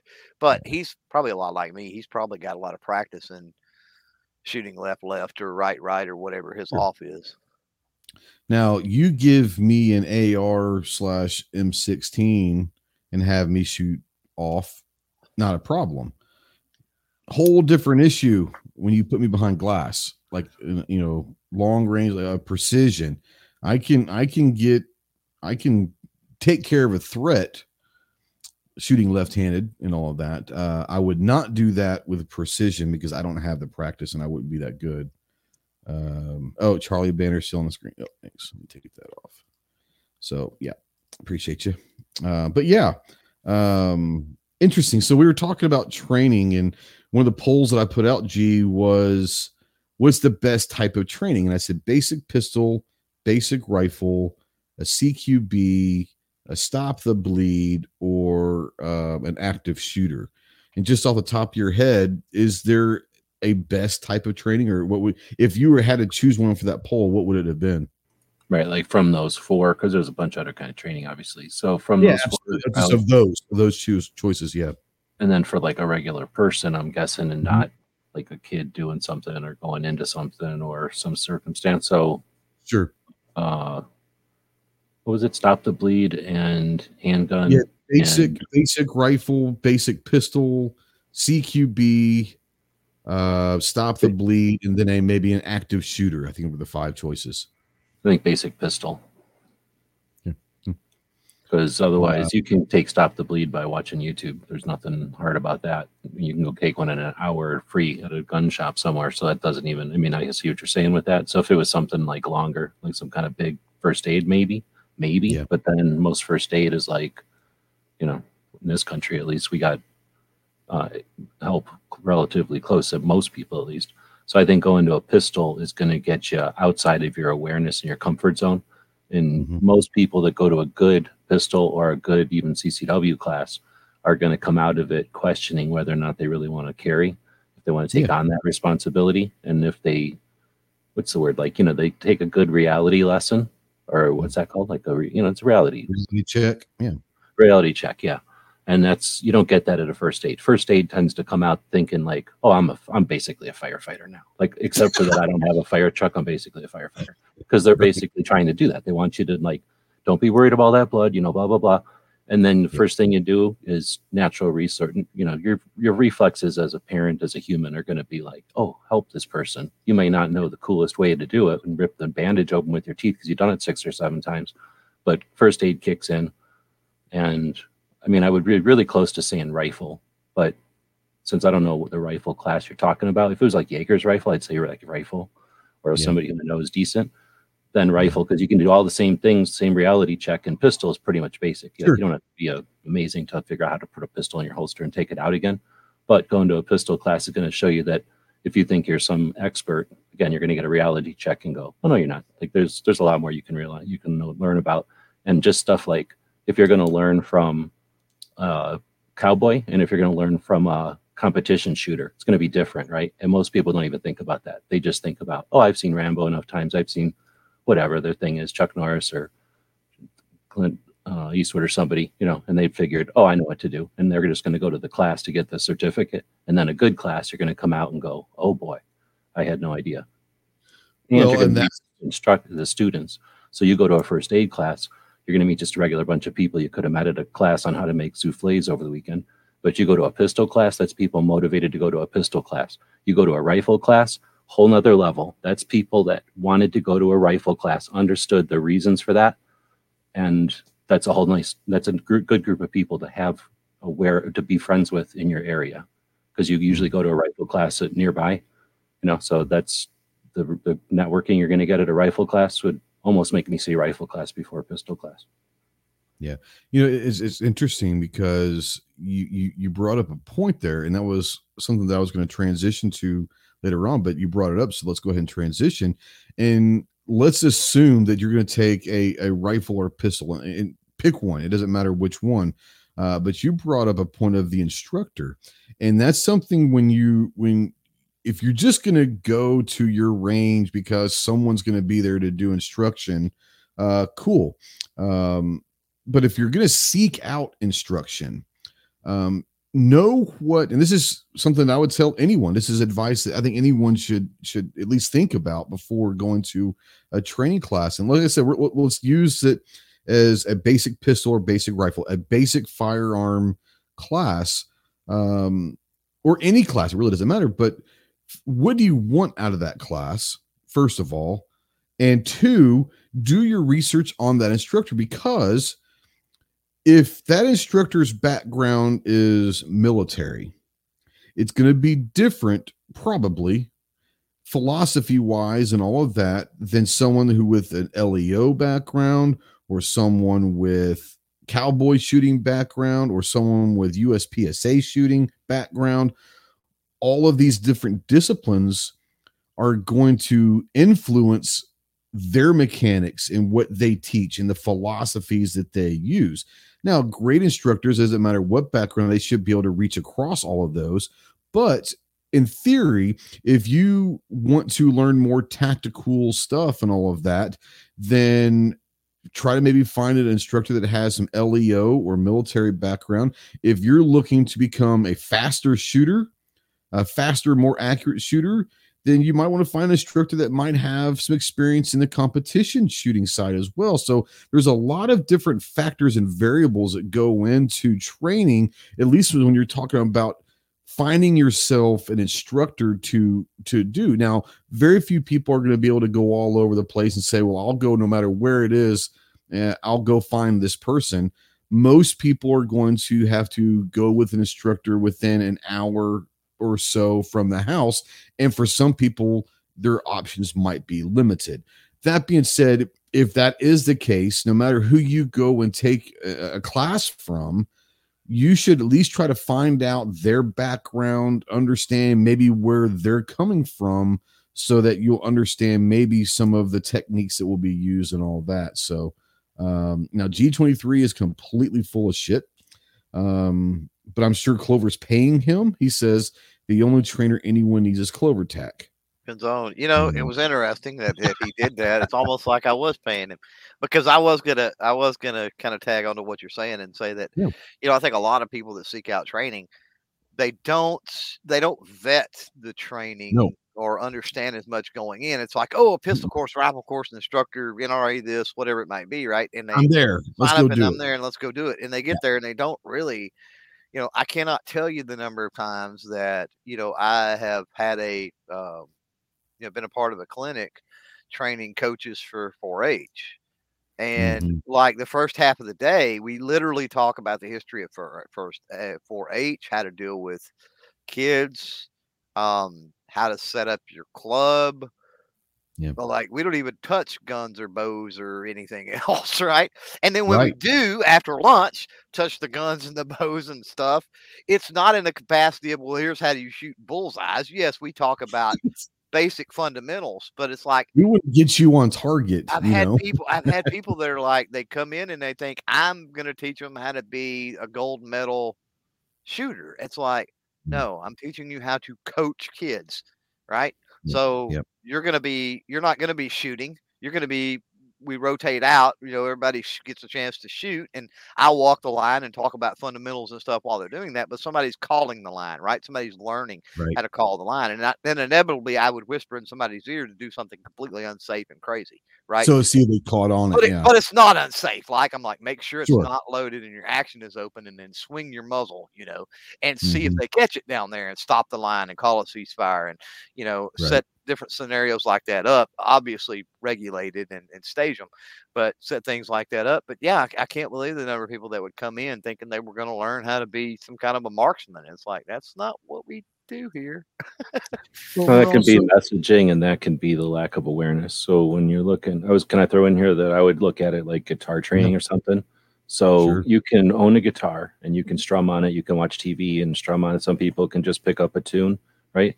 And then some people are like, well, I want to learn more. Some people are like, I might want to go and join a band or something, or I want to play professionally, so I'm going to go learn more, right? So do you pick a jazz, or do you pick, 12 string something? Do you pick some, there's all these different styles, and right? And it doesn't matter. You could bring an electric guitar to a banjo class and they'll probably still teach you, right? It might be awkward, but you'll get some techniques or something. So there's people that like to learn, and then there's people that, are fiddling. So when you're thinking of that, or maybe sports, I guess, same kind of thing, maybe, but anything you're learning, right? Whether it's an art, karate or something like that. How many people go take a class and then they're like, oh, I'm an expert? Like some people, but most people are like, I take a class and then I sign up for lessons, or I sign up for gym time, or I sign up. So, you join a range and you go take a class, and that teaches you some skill sets or whatever. And then you go to the range every time after that, and you apply those. Ideally, you learn some drills or some ways to teach others so that the two of you can where this group of you can coach and explore things with each other, and then you go to the local classes like you're saying, the traveling instructors or the regional person that just shows up every once a month or twice a month. You take those classes periodically, the same way that a person who has a chance to go play guitar with some idol, right? They're going to be like, oh, I'm going to take that opportunity, but now I'm not an expert. I don't think I'm going to join a band because I played with an idol, but now I'm going to take that back to the lessons and I'm take that experience and go back. Exactly. Yeah. I saw how my idol wiggled those fingers like this. Can you teach me that? Right. And then the instructor can go, I can try, or maybe I can send you to this teacher who can. But you know what I'm saying? Like you're in a channel, you're in a pipeline there. And it's for people that want to take it more seriously, or people that are enthusiastic about it, or people that maybe they find therapy in it. Maybe that's their thing. Like, oh, I can't afford to go on vacation, but I can sure afford to go to a class every 6 months. And I can meet up with people who have similar interests and mindset. And I'm learning a skill that, unlike, I don't want to say sports, because sports are worthless to me. I mean, you can get, athleticism in it, and you can get in shape. But what good is really being able to wing a basketball? I mean, maybe a sport where you're doing something like javelin throwing or archery or something, if that's a sport, you know what I mean? But some of these sports are kind of pointless. So at least you're doing it in something that's maybe not pointless, maybe could be a skill set that's useful. But then I think the instructor part of it, like I enjoy going to firearms classes, not because I can't remember the CCW stuff in Arizona. It's because I really enjoyed for about 3 or 4 years going to classes and just experiencing the different class styles and teaching styles. And it just was really interesting to me. And it was inexpensive. And it was kind of a way that, I could just put the word out there. Hey, I'm interested in reviewing your CCW class. And they would invite me. And, I'd just show up and, no real pressure or nothing, just experience the class. So there's people that do that at the next level and go shoot classes because they can afford it or they're just interested. So I just want to throw that out there. It's sort of like an art or something that people can just be an enthusiast of and want it to be like, oh, you're not Rambo enough or whatever. And like Clover said, like people can have unrealistic expectations of it. But in my experience, going to a lot of classes, especially like traveling classes, where like Jaeger will come to town a couple of times a year because he has friends down here. Masada Yub will come into town every once in a while. He's got friends down here. So I had the experience, the opportunity to see instructors often for years, right? And the camaraderie or whatever, the alumni that meet up, that's a whole thing, right? And those are people that are at a whole nother level because they're showing up at classes. Some of them are there to collect certificates, but most of them are there because it's their extended group of friends and family and whatnot. And again, it's for like authentic reasons. So I just want to throw that out there, that it's not like it's a bunch of wannabe, band players or people that are wannabe cosplayers or something. There's lots of reasons to go to training. Well, and I had that happen with me. I've had that multiple times happen with me. And a lot of times what it was is like it was a spouse or maybe some of their kids were coming for like, like a junior coach training or something like that. Right. And they had to be there anyway. And they would actually shadow. Right. So it's like one up from just like an audit because they would come in and they would say, hey, I'm here. And they'd already taken my class before. And I'm like, yeah. You can help, right? And so they were like a teacher's assistant almost or whatever in that capacity, which gives them a whole other skill set too, because they're not just there learning things, but now they're trying to impart and, they're not like certified as an instructor to be able to do it, but they're at least getting their feet wet if they wanted to take that path and do that. You know what I mean? Mm-hmm. Well, I think a lot of it comes down, and Clover and I were talking about this before, and G kind of brought up the idea of you go to that first class, and for some people that's enough, or they think they know it all. For some, it's just the first step down that rabbit hole. And for a lot of us that go to different classes and all that, I was telling Clover, no matter what class I go to, or if I'm just out at the range shooting with friends, I'm learning something from everyone that I shoot with. And it might be one of those things where I might like a certain thing that, let's say, Jaeger does. And then I like a certain thing that Pincus does. And I like a certain thing that this guy does and this guy does. That's going to shape you as a shooter. There is a lot to be said about finding one instructor and take only their classes. I get that. but I think broadening everything, and especially if you're someone who likes to consume info and just learn as much as you can, yeah, you should be able to take bits and pieces from a lot of different people, because you're probably never going to find one instructor that makes 100% sense to you 100% of the time. There's going to be something like, yeah, I love 95%, but that little thing just kind of drives me nuts. But if you can take that and then this from this person, this from this person, next thing you know, you shaped yourself into, at least knowledge wise, into having the ability to be a better shot, be a safer shot, be a more effective shot, be a shot that you and others could feel safe carrying, and all of that, which is ultimately the idea. Assuming that, like G said, you're not just a certificate whore, that you're just trying to, pick up as many certificates just to say that you've done all this stuff. If you're truly going to classes to learn, no matter whether it's a local person that there might be 2 other people in your class, or you go to one of these top dogs that might have 50 or 60 in the class, no matter who you go to, if you try hard enough and you listen and you think about it, you should be able to take one thing from every single class that you ever take home with you, and at least think about implementing into your own arsenal or your own technique, your own mechanics. Everyone's got good ideas. Go ahead. It's experience too. It's not like there's all these screwdrivers. It's like, it's this idea that how you use the screwdriver. So it's like, it's not like you're getting a new screwdriver, a new screwdriver, or a screwdriver, then a hammer, then a wrench. It's just the idea of how, like, if you think of how somebody in the Navy, what do they call the people in the engine of a big giant ship? I can't even imagine. Like, that's got to be a crazy job. Think of the way they're going to be a mechanic versus somebody who's like in the, let's say, the Army doing a truck or a tank, I guess would be more Army, versus somebody in the Marines who's got to do helicopter stuff on a Navy boat, right? Or ship, right? Like, you know what I'm saying? Like, just totally different. Like, now you got to worry about salt water, and you got to worry about Air Force off of it. You've got F-35 Hornet in the Air Force, which is completely different. Or robots, right? They're working on robots. Or drones, drones, sure, yeah. So there's just a lot of different stuff to whatever. But I was going to say the people that show up for the class, or for 2 things. When the people that show up just to get a certificate, I think of them more like they're just there to observe. They're like the audience. They're not like, they're really there like people that take a lot of different karate classes, like a karate and a kung fu and a judo and they're just like experiencing a lot because they're artists. I don't want to play it down, because they're usually experiencing a lot of instructors also, and adding skill sets to their whatever they've got ambition for, right? But the thing is, those people, I think of them, the people that show up to the, like if it's a course of like 10 to 20 people, rarely is it bigger than 20 people, unless it's like a famous movie star type of person who gets a big class, and those are usually just to talk to the movie star guy. So the regular size classes are like 10, even less people. And then, a couple of 8 of them will just stand around and absorb. And then a couple of them will interact, be BSing with the guy all during lunch. They're the ones talking and asking questions. Sometimes it's the alumni. Sometimes it's an old friend from somewhere. Sometimes it's whoever, but there's got to be somebody there. If it's the kind of instructor that's going to be, what do you call that? Like personable and having a good time.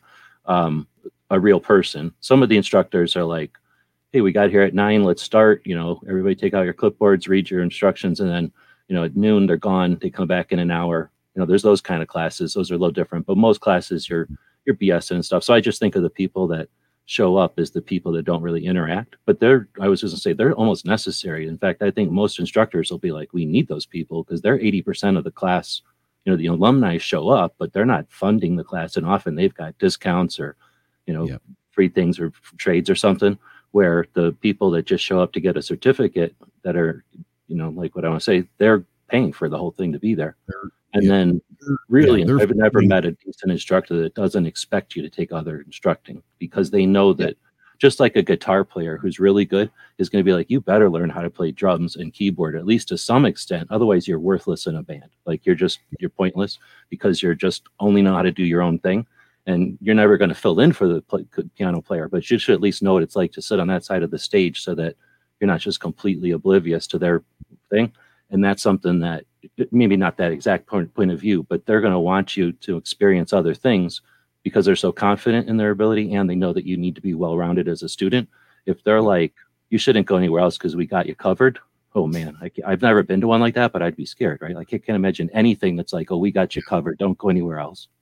And I wasn't referring to an instructor saying you shouldn't go to anyone. I was saying I think that's more like schools or I don't know what to call them. Yeah, like the regiment academies type thing. Like NRA. Yeah. NRA is like, we got everything you need. They don't really care if you go anywhere else. They're just like, we got it all here. Like, don't worry about it. We got it all covered. Oh yeah, you got it all covered for like what you do in your narrow lane, but that's not the same as, well, I could use a million analogies, but that's not the same as all the variety that's out there. Yeah, there are a lot of people, I think, that especially that might be new to the idea of training, is they hear, well, I hear Masad Ayub's good. I hear Chris Costa's good. I hear Jaeger's good. I hear Reed's good. I hear Pincus is good. And so they want to go to this person and say, all right, I want to take all of this guy's classes because that's who they've heard is good. And that's the idea that I want people to get away from is don't focus on one instructor because you don't. And there's something we haven't even touched on yet that we haven't even discussed, but learning styles. There are some instructors that are going to be more hands-on visual. There's going to be more instructors that are more of a lecture talking.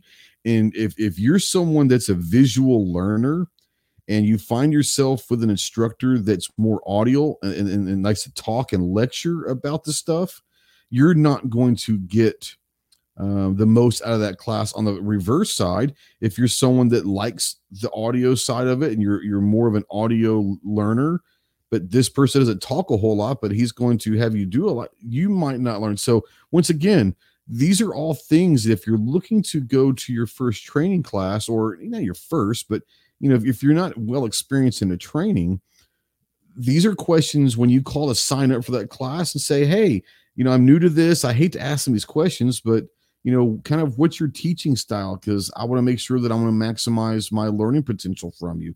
But there's a lot of things to be said about going to learn from a lot of different instructors. Once again, you should be able to learn something from every single class you go to. And sometimes learning is don't do it this guy's way, but you learn something. But you should be able to pick up something from every class you go to that you haven't seen before, you haven't heard before, or it might be a little bit different take on it or whatever.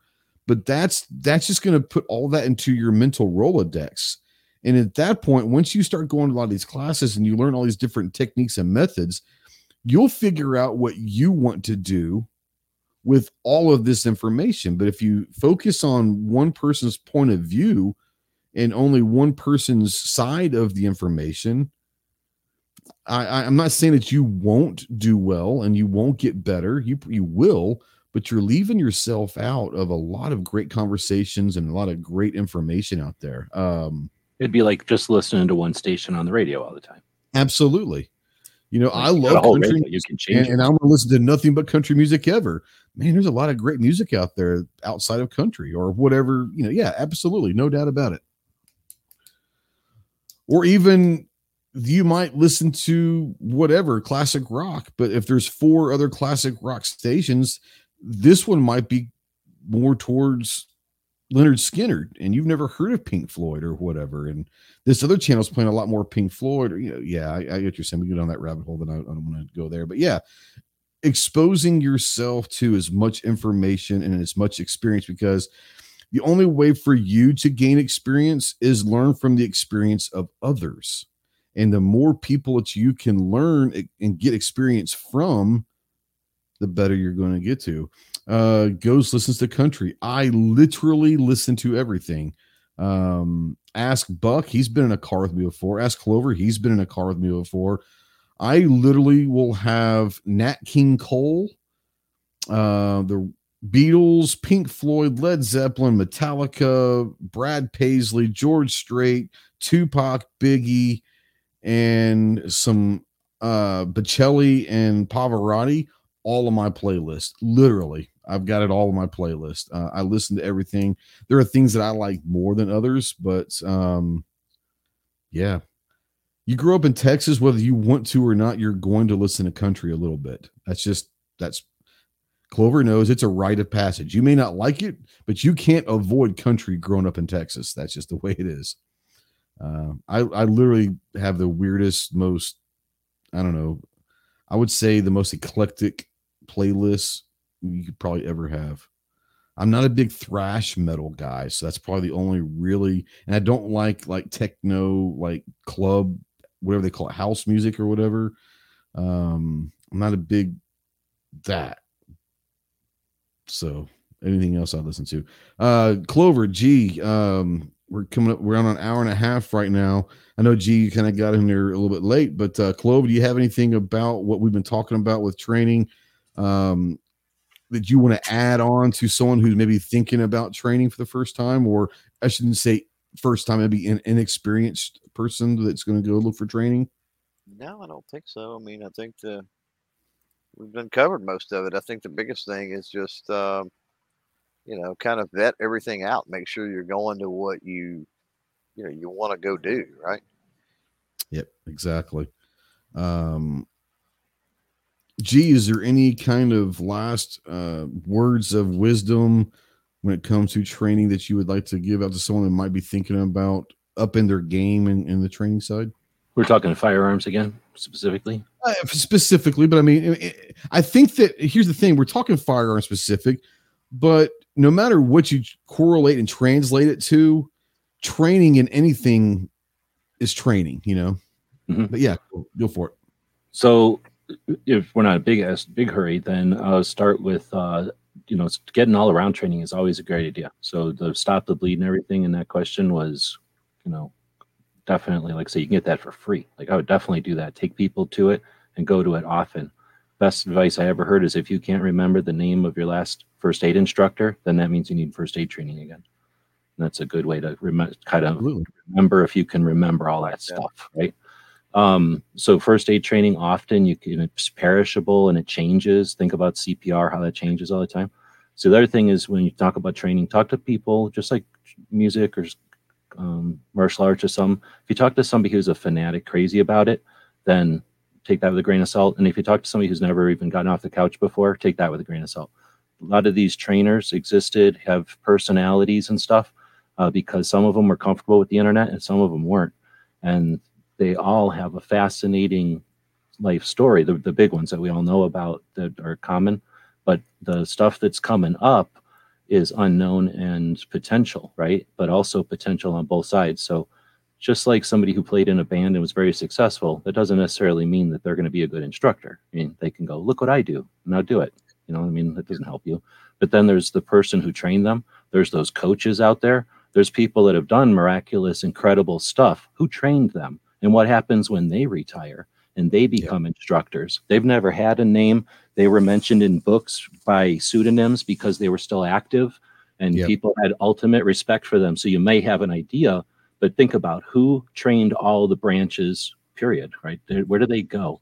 And if you think they go to some like deluxe military everything training, you're wrong. They just pay ultimate dollars and go to the people who we go to. So if they go privately and they go maybe somewhere cool, they bring them to the base of engagement. Exactly. Yep. They go back to wherever but these guys, we live in the best time ever. So there was a time when you couldn't conceal carry in our lifetimes, right? There is a time when the police carried around revolvers pretty much in our lifetimes, right? Yeah. All that information got taught to the police, developed and taught to the police in our parents in our lifetimes. And it's all been, used on the streets and in the world and evolved. And, the instructors have retired from their active duty positions and have become instructors now for decades. Clint Smith, Masad Ayub, I'm going to be missing a bunch of them, Paul Howe, like all the real ones, right? And we have access to them. They're still available. If you even have an inkling to go train, you can train with Masad Ayub. There's people that can go train with Clint Smith. Right? I'm saying like that's not going to ever happen again, right? So here's why it's never going to happen again, because the way that those guys were trained and their experience is different than it'll ever happen again, because now we have people that were trained by these guys. So they understand the mindset. They took it and applied it with the rules of engagement in a battlefield that's never experienced before, both in law enforcement and in military. those guys have taken their skill sets and come back. So again, that's like the rock bands. They're either coming back as like lead singers who you may or may not want training from, or the guys who are training them, gals and guys that were training them. There's gals over there that are doing stuff with Delta that dudes dream about being able to do, and they're coming back and training girls. What is going to happen when that happens? And think about the girls that are being inspired by that happening right now. The world's changing. This is the time to go out and get training. And we'll see 10 years from now, I don't know how you would put it, but 10 years from now, we'll see a lot more female instructors that are learning now. 10 years from now they'll be the instructor, like you're saying. I mean, that's open up a lot more, because that's to get more females out there and all that. But yeah, I think nobody goes to instructor classes anymore to like learn grip and learn trigger pull and this stuff. They all know that, and the evolution of what is taught at training and the capabilities. Look at it. I saw the coolest thing. You look at somebody from the Olympics in the black and white days, the 20s or 30s or whenever they first had videos at the Olympics, and people are like doing push-ups on that, when they jump around on the floor, they're just like doing push-ups and rolling over. Nowadays, they like jump up into the air, like if they're a cricket or something, do 3 or 4 flips, land on the ground into the splits and like roll over and do something. You know what I'm saying? That's just practice, an evolution of practicing all the time. It's not like people, they have maybe some help, some growth muscle enhancements, but it's not like they're bionic yet. Like this is just practice and developing skill set. So that's all happening with all of these skills. So we're sitting here, and all these states got concealed carry. So there's a lot more people concealed carrying, and all those experiences and the holsters and all that stuff. That's whatever Masato Yu was teaching us from the days of like what he carried around. He's developing, he's not staying stagnant, but imagine taking a snapshot of any training from early 90s, it would have been the experience of nylon holsters, leather, and revolvers. You could have never even taught the kind of stuff we're dealing with today. And now you've got the legal aspect of it. You've got the, what do you call, like this aspect of it with cameras and stuff. If you go take training and you think firearms training, CCW training specifically, has nothing to do with body cams and somebody who might be a witness with a cell phone going, and if they didn't bring that up in your CCW class, then you didn't take a modern CCW class. You took some kind of familiarization to CCW, but CCW classes have a lot to talk about nowadays, and you start getting into drones and stuff. And so anyway, there's a great time to go train. Even the mindset of CCW, there's a whole, and you and I have discussed it. You told me before I went to go to Jaeger's class a few years back, call me when you get done. I said, okay. So I called. Luckily, I had about a 6-hour drive, so I called and we talked for a little while. The most, obviously, taking classes from Jaeger and these different guys, you learn so much. But from someone like Jaeger, which I didn't expect, the most that I took from Jaeger was the mindset stuff, not the actual mechanics of shooting. They're great, but I took the mindset stuff. Was mind-blowing for someone that loves that stuff. That was a game changer, and I literally saw people in that class. There's probably 50 so people at that class, and he had plenty of instructors to cover that ratio, but there were people that probably left that class that decided, I don't want to carry, and that's okay. You're not going to know that until you go and get forced to think about scenarios like that. A good CCW class is a great one. It's not that they're not going to. Sorry, it's not that they're not going to carry it all. It's just that they're going to go home and seriously think about it, and then once they psych themselves up for it, they don't just casually throw it on like they did. A lot of times, people what they do when they first get it, and they're like, "Oh, now I'm carrying a gun. Oh, what kind of shoes am I going to wear with my gun?" Right. Yeah, exactly. It's bigger than that. And I think that's when you find, like you said, it doesn't matter who it is, when you find an instructor that gets that side of it and wants to pass the knowledge on to the responsibility, the mindset, not just the mechanics, but the whole big picture of firearms, that's who you want to go find. That's who you want to go find for sure.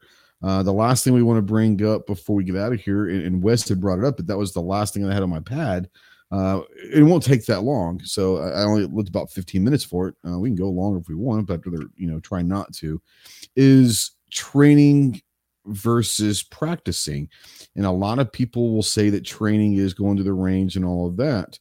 Yeah, I know, Clover. Training is not just going to the range and shooting with your buddies. That's more practice. You can get some good training. We have trained before, and if you're learning something, great. The difference is you go to training to learn something, and then you take that knowledge or that skill or whatever, you take it home with you, which is the most important thing about training, is not leaving that shit at the class. You're wasting your time and your money and your efforts if you just go to a class just to go to the class, and then you go back to your range and do the same shit you were always doing. The practice comes in to take the information that you've learned in training, take that home, whether it's at the range or dry firing or whatever it is, and practice whatever skill sets that you have deemed from that class to be important to you, and something that you want to implement into your mechanics, your mindset, whatever that is. You've got to practice that. So practicing isn't training, and training isn't practicing. You have to have both to be successful. My opinion, a lot of people say you don't have to have training. Clover might disagree with me on when I say you have to have both. He might sit there, and knowing Clover, he probably will say that you don't have to have training. I subscribe to the idea of you have to have training and you have to practice to get out of what you wanted. I know, Clover, you were unmuting there for a second. Whatever you got, come on in. No, I've been back and forth on the mute because we got thunderstorms and all going through here, so I didn't know what was going on. But no, I mean, I don't disagree with train, and I certainly don't. I'm not an advocate to say don't go train. I say do what you want to do and you feel you need to do. It's just what do you define as training? Because my daughter come over tonight, and of course they just moved back from Florida, right? And so she had to do for her job here, had to do some training, right? And she went online on the internet here because they don't have internet yet. They just moved back and used the internet here and went on and did her training, right? So what are you defining as training? And so training is learning something from somebody else. And then learning something new, right? And then practice is doing it again. Yeah. So learning something new. It could be even a new technique. And the lights just flickered. Wondered if my internet crapped out. No, I hear you. I still hear you. So yeah, it could be not something new and like totally new, right? In other words, I've learned cooking. Now I'm going to learn how to sew. It could be, like a new way or whatever. It could be I've learned cooking homemade tortillas. Now I'm going to learn how to bake a cake, right? It's in the same wheelhouse, or certain types of tortillas, even making them or whatever. So, but once you learn that new thing through some type of training, practice is exactly what it is. It's the routine application of what you have learned, because we all know repetition, no matter what you're doing, repetition is where the muscle memory comes from. It's where the retention of that knowledge comes from, and various other things, how comfortable you are with certain things. So absolutely. It's there's two separate things, and I don't think you can necessarily have one without the other. If you have absolutely zero basis of knowledge with firearms, and you go out and you buy a firearm and you know nothing except for that's a firearm. I've seen them in movies, I've seen them on TV, and you go out and you buy a firearm, and then you go straight to the range.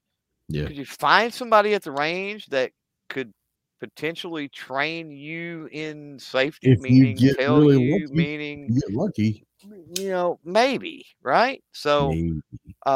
But we all know there's all kinds of resources online, and So for everybody, it's going to be a little bit different, I guess, is what I'm saying. For the vast majority, it goes back to your poll about basic rifle and basic pistol, right? Mhm. It's like, as G was talking about, auditing and going back and revisiting those classes, totally different thing than Absolutely. you don't know any of the information that's already there in those things, right? Or at least the basics enough to get you by, right? To be able to utilize other resources to build up your knowledge base to then go practice. So, Yep. And like I said, for everybody, it's going to be different. Absolutely. G, anything you want to touch on the training versus practice discussion? I guess what he was saying, what Clover was saying there with the like, if you think that you can go to training without practicing afterwards, that I could see where he gets his like fear and hatred of training, because we never said that. But if he interpreted it that way, that like, right, you just training is a substitute for practice. We don't, that's not the goal or nothing. So that's a great point, that neither one of them is standalone for sure. Right. And I'll just say that, just to clarify that or whatever, like I'm just screwing around, but it would be like, I don't know, just you can do anything. You pick up a racquetball bat, you can pick up a guitar, you can pick up anything, and then fiddle with it, and you're going to figure out a way to do something. And if it satisfies you that you're doing it, then great, move on. But if somebody who's an expert at it can come along and go, hey, if you hold the paddle that way, or if you do this instead, now watch, now it doesn't hurt your wrist, or now you can do it twice as fast, or there's some better way to do it. Then you go, oh, okay, good. But you know what? For the way it works at my house, I got grass over here. I can't do it twice as fast, so I got to do it this way. At least there's another way to do it, and maybe one day you can incorporate that, or you go somewhere else, and all of a sudden how you're not like so accustomed to your own specific tweak that you can't do it in the regular because you've had some experience with the regular. And that's where I think training comes in, and that's why training can be interesting. It's just like maybe Photoshop. I don't know how many people might be watching your stuff that play with Photoshop or something, but if you might watch a video on Photoshop because you need to know how to change the background or remove something from somewhere, but the person whose video you found was just really good at getting the information across, so you sit down and watch a few more of their videos. Now, you don't need to know how to change the pink to blue, but now you do, because it was just a good way to get the info. And you might not know how to remove railroad tracks from a thing, but now you do because it was a good video. And years down the road, that PowerPoint, or what am I saying, Paint or Photoshop probably can turn those railroad tracks pink, because I know it can remove the railroad tracks and I know it can turn other things pink. Let me go figure this out. So it's not that training is somehow going to solve all your problems. It just opens your mind to realize that there's your ingrained stuff is probably weird and specific to you. And a coach will slap you around and go, you're doing that weird. You can go, I don't care, I'm paying you. So you'll go, okay, you're doing it weird then. Right. But at least that. And then ideally, like I say, the biggest one is Navy and Army, or Navy and Air Force, and Navy and Army. Navy's never going to point their guns down because they're scared of shooting their boats, and Army's never going to push their guns up because we're scared of hitting helicopter engines. So we could care less about shooting the skids, and y'all could care less about shooting us. So that's right. That's right. And neither one's wrong. And if you listen to either one, they're going to give you great examples, but neither one's wrong, and they're both right at certain times. And half the time, it doesn't matter either way because you're not in a boat or a helicopter. And that's funny you say that, because let's just take, and this is going off a weird tangent. Marine Corps CQB is derived from a lot of the Navy SEALs and all of that. Their CQB is different, and the Marines kind of subscribe to that side of things.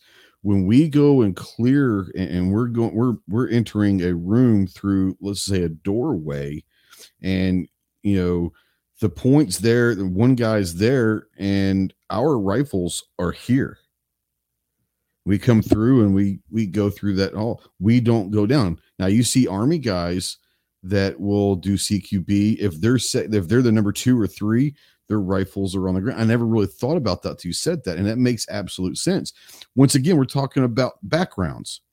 If you went to a CQB class and it was a Ranger teaching it, if Tonto was teaching it to you, and chances are he's going to have the 2, 3, and 4 man and a 4-man fire team with their muzzles towards the ground. You go take it from a SEAL or a Marine, and we're probably going to have you tell you that we're going to have our muzzles kind of pointed up to the sky. Never thought about that, but it doesn't mean that either of them are wrong. It's just different. Because as long as you do it the same way, but knowing that people do it different way, now you might go, oh, now I know that guy's doing it from that guy. And oh, by the way, there's another option. If I'm in a scenario that I can't point my muzzle up, exactly. I know now that I can't. You can actually do this also pointing your muzzle down. Or if you stack up with a bunch of dudes who got trained the other way, you understand. You can adjust. That, yes, right? Absolutely. I'll throw out there too that the best instructors will also encourage you and give you handouts, something to come home with, so that you train, so that you train others. So they'll say, go home and train your family. Take, next time you go to the range, train your friends while you still got it fresh in your head. Because you're going to lose something, but at least the best way to learn is by teaching, and by getting the information back out of your brain is the best way to get it in your brain, right? As soon as you get it filled, especially when you're drinking out of a fire hose at a good instructor for anything, really, anything. Think about it. If you learn guitar, you better go grab a guitar and start teaching somebody who wants to learn guitar how to play that really quick, because you're going to learn it, they're going to learn it, and then they're going to be a little coach for you. You're going to be a coach for them, right? So the best instructors encourage the students to go home and train others, like you say, to then practice and practice and practice. And then what we would do is, we don't have enough money to go to all of them, even if when I was going to classes for free and stuff, you just don't have enough time or ability to go to all of them. So, people, and I don't care about long range. Like, I would have never gone to a long range class unless somebody, I wouldn't even go to a long range class. So when guys went all the way to Nacogdoches, right? They drove all the way from Tucson to Nacogdoches to go to, is that Paul Howe? And then, you know what I'm saying? Like, they came back and taught us all the stuff they learned. And that's gets us a taste. It gives them a chance to, well, that was actually pretty neat, because that's think about that. The whole way back, a couple of dudes refreshing themselves about what they just learned, then teaching it to all of us. But that kind of system, we're better for that. We're a team. Like, we know each other's stuff, and we know who's better at it than others. And, you were good at this. And maybe I figured out, maybe I do like this. Like, the one dude's pissed. I can shoot better than him with irons than he can shoot with all his fancy knowledge and scope. Just because for whatever, I never had the scope, and I just anyway, you know what I mean. So that kind of element to training is out there. And then the other thing is, when you're just practicing and nothing else, you're ingraining bad habits. Like, you're just pushing bad habits in. So I always go with amateurs practice till they can do it, and professionals practice until they just don't really do it wrong. Not that they're perfect, it's just that it's habit for them, and they just usually always do it right. So when they need to, it's right. They're capable of doing it right all the time. Yeah. I will say this about instructors, and the last thing I'll say about instructors, when you're doing your research on trying to find an instructor, if that instructor doesn't take training himself from other instructors, be wary. You talk to Masada. We keep, if you notice, we keep throwing some of these same names out there. These are the people that have been doing this for a long time and are established as the cream of the crop. The Yeagers, Masada Ayubs, the Costas, the Clint Smiths. These guys are the real deal. If you were to ask all of those people, they still take training to this very day, and they train with other instructors. So they're continuously trying to push their knowledge, and they're trying to push their experience level, and they're trying to, learn something from other people and refresh themselves. If you find an instructor that basically says, why should I train with someone else? Then walk away. Please walk away from that person. Real quick, G23 bring up, it says, don't waste your time or money on training if you're not going to practice what you learned. I 99.9% agree with that. The only thing that I would sit there and say is this: there are a lot of people, and it's not just in the firearm realm, it's just in general, that truly enjoy school, the academia, the knowledge consumption side of life, that literally might go to a training class just to go to a training class and learn and listen and all of that. They're not trying to get better for whatever reason. They're literally there for the academic side of training, whatever training that is. So like I said, I do agree 99.9% of it. If you're not going to practice, then don't train. And if you don't practice, if you, like G said, if you're just going to be practicing bad habits. But I will say that there are, because I'm that guy. I have taken a college class with a buddy of mine just for fun because we both enjoy history. This is about 10, 15 years ago. We took a class. It was during the wintertime at the local junior college and basically audited it just for the hell of it. U.S. history, 1864, 18 up to 1864. So everything up to U.S. history, including the Civil War. That sounds probably boring to most of you. I love that shit. But I wasn't there to earn a degree. I wasn't there to get a grade. If you know me, then yes, we did have a friendly bet of who would get the highest score in that class. With the loser would have to buy dinner. But we went there just because we enjoyed it. We enjoyed the topic. We enjoyed the learning aspect, the knowledge gaining, the refresh, if you will.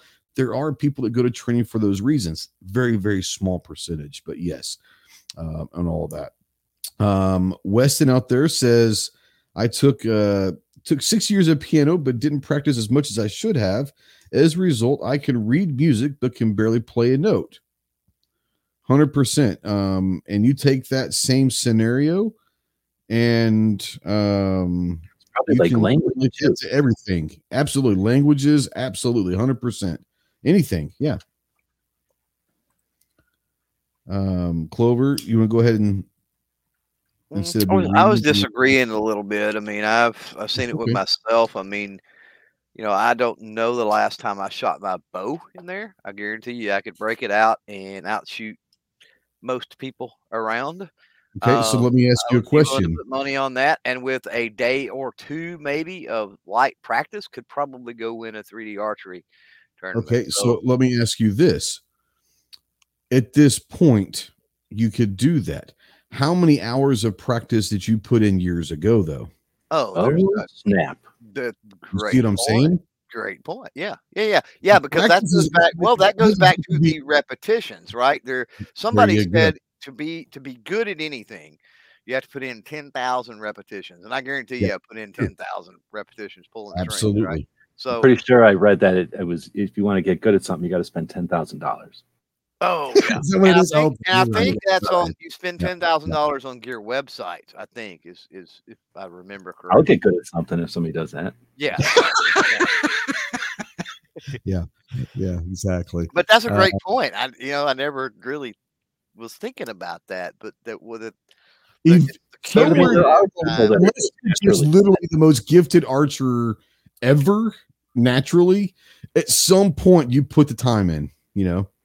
Well, there's people that are always going to be naturally talented or whatever, but the thing is, what we're talking about really is we're going off in a little bit of tangent, but what we're talking about is like a CCW type of situation, and that's something that unless you're, I think I heard this on something, it must have been a podcast the other day, like a regular person goes through 1 to 5 traumatic events in a lifetime of a family member passing or like an accident or something horrible, right? Like 5 maybe, like, but a normal person 1 to 5. And it seems awfully low to me. About paramedics or something. I guess maybe it depends on, that's an average, right? So maybe. Yeah, sure. Yeah. So, but there's nobody getting 0, I don't think. But anyway, the deal was like paramedics or police or something deal with X amount per shift or, per quarter or something. Right. And just to kind of, and doctors, imagine. So anyway, there's that kind of thing. Unless you're got nerves of steel because your occupation allows you to work at a different level of chaos. I mean, I used to work lunch rush at a restaurant, and I thrived on that. I used to really love that. There was almost no consequence except some Karen would get her sandwich wrong. But like, you know what I mean? That was just a fun thing to do, to have a bunch of kids that loved it. Everybody was getting paid, and we enjoyed it. And we got a bunch of people their sandwiches and stuff. And it was just a fun thing. When you're a kid, you got no other responsibilities, right? Like back then, well, I don't want to, but anyway, I was able to do stuff back then because I was younger and I was used to having a sharp head, right? But could I do kind of stuff that I used to do back when I was a little kid? I don't know. I mean, I know how to do it, but I'd be like, hold on a minute. Well, right? Wait a minute here. So that's all I'm saying. You can't practice the quickness of all that, but you can do practice of dry fire and stuff to where the draw and the response is ingrained and you can pay 100% of your attention on reaction to the situation as opposed to, oh, wait a minute, am I in a situation? And now what do I do? Because now you got two stresses. Once you get to that point where you know what you're doing as a reflex, then, and especially if you've gone to force on force, because now you know what you literally can do in motion and with somebody pushing you or something. But anyway, that's all I was going to say is that, well, I'll repeat it. But that's the evolution of the training is you can't get to this level without starting at this level. True. And so there's increments and no matter if it's firearms training or life in general, you know, I will say this, as much as we like to think so at 16 years old, we used to think that we knew everything about the damn world. Of course. And as you get to 26, you're like, okay, that guy's pretty much an idiot. When you get to 36, you're convinced that guy was an idiot. When you get to 46, you just laugh and say, stop. What a dumb kid, right? Exactly. So, I mean, that's just experience. And no matter what we're talking about, well, experience is going to trump what you think your knowledge level is at the time. Yeah. And I'm in no way advocating that you don't practice. I fire rounds, you know, almost every single day, literally. Right. And so, I guess what I'm getting at is, you know, I don't want somebody when you throw it out and you go, oh, it's a perishable skill. I don't want people have lives, people have jobs, things happen, right? Mm-hmm. And I don't want somebody that's carrying and they have went to a train. Let's say they went to Pincus or Jaeger or whoever, right? And you know, they've gotten their license to carry. They went through that. They went through some type of a formal training, you know, and they've done well for a few months or whatever, and they've stayed on a schedule with their practice and things like that. And then something happens with life, right? Be it a sickness. Maybe they end up in the hospital for several months and they've got to worry about recovery. And then the next thing you know, it's been 6 or 8 months since they fired a shot.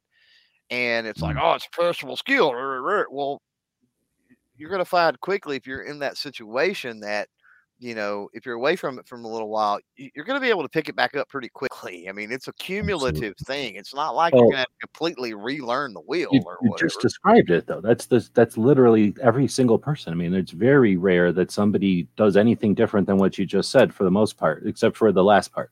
So all the things you just said, somebody decides to take some training, they go take some training, they learn it. They practice for a little while because they just paid a lot of money for that training. They're super stoked. And they're excited. Yeah, exactly. Right. They're training other folks and everybody's digging it. And then everybody gets bored. Like you just said, all the real stuff happens. But here's the thing. It's just throw guitar in there, throw anything. Like you learned how to drive a motorcycle or play tennis or something. So normal life. And then 8 months down the road, especially if you put yourself on some kind of a schedule, like what do you call it? Like a timer, like give me 8 months and then think, you know, and then I go, oh, okay. Dry fire practice some more. You go do it for an afternoon. We're not talking like you got to go do this every morning. That's if somebody wants to be in a competition and they're training to do some performance, level of performance. But in real life, yeah, like you learn the stuff, you got the concept, and then you go to the range. And when you go to the range, instead of just shooting smiley faces because you saw it in a movie or wasting your time, maybe you got a 50-round drill that gives you a run through the various things that you know you want to concentrate on. Offhand shooting, 2 shots, single shot, 2 shots here, 1 shot here. Just some simple things that you know as a drill will make your brain think a little bit and do some trigger pull and maybe throw some dummy rounds in there. Give yourself some malfunctions. So you get a failure to feed, you induce a failure to feed so that you have to react to it, and stuff that you can do on a range. If you put that into your schedule of stuff that you do, you don't have to do that every time you go to the range, but unless you want some level of performance. But if you just remember to do that every 8 months or something, that's like picking up your guitar and going, can I still play that song? And if you go, oh, you know what? I can't. Let me sit down at YouTube until I can play that song again. And now I'll put the guitar down for 6 months and pick it up and see if I can play that song. That's what we're talking about. That's the practice makes perfect. The idea that somebody gets up like, probably Dan Mueller gets up and shoots in her backyard every morning.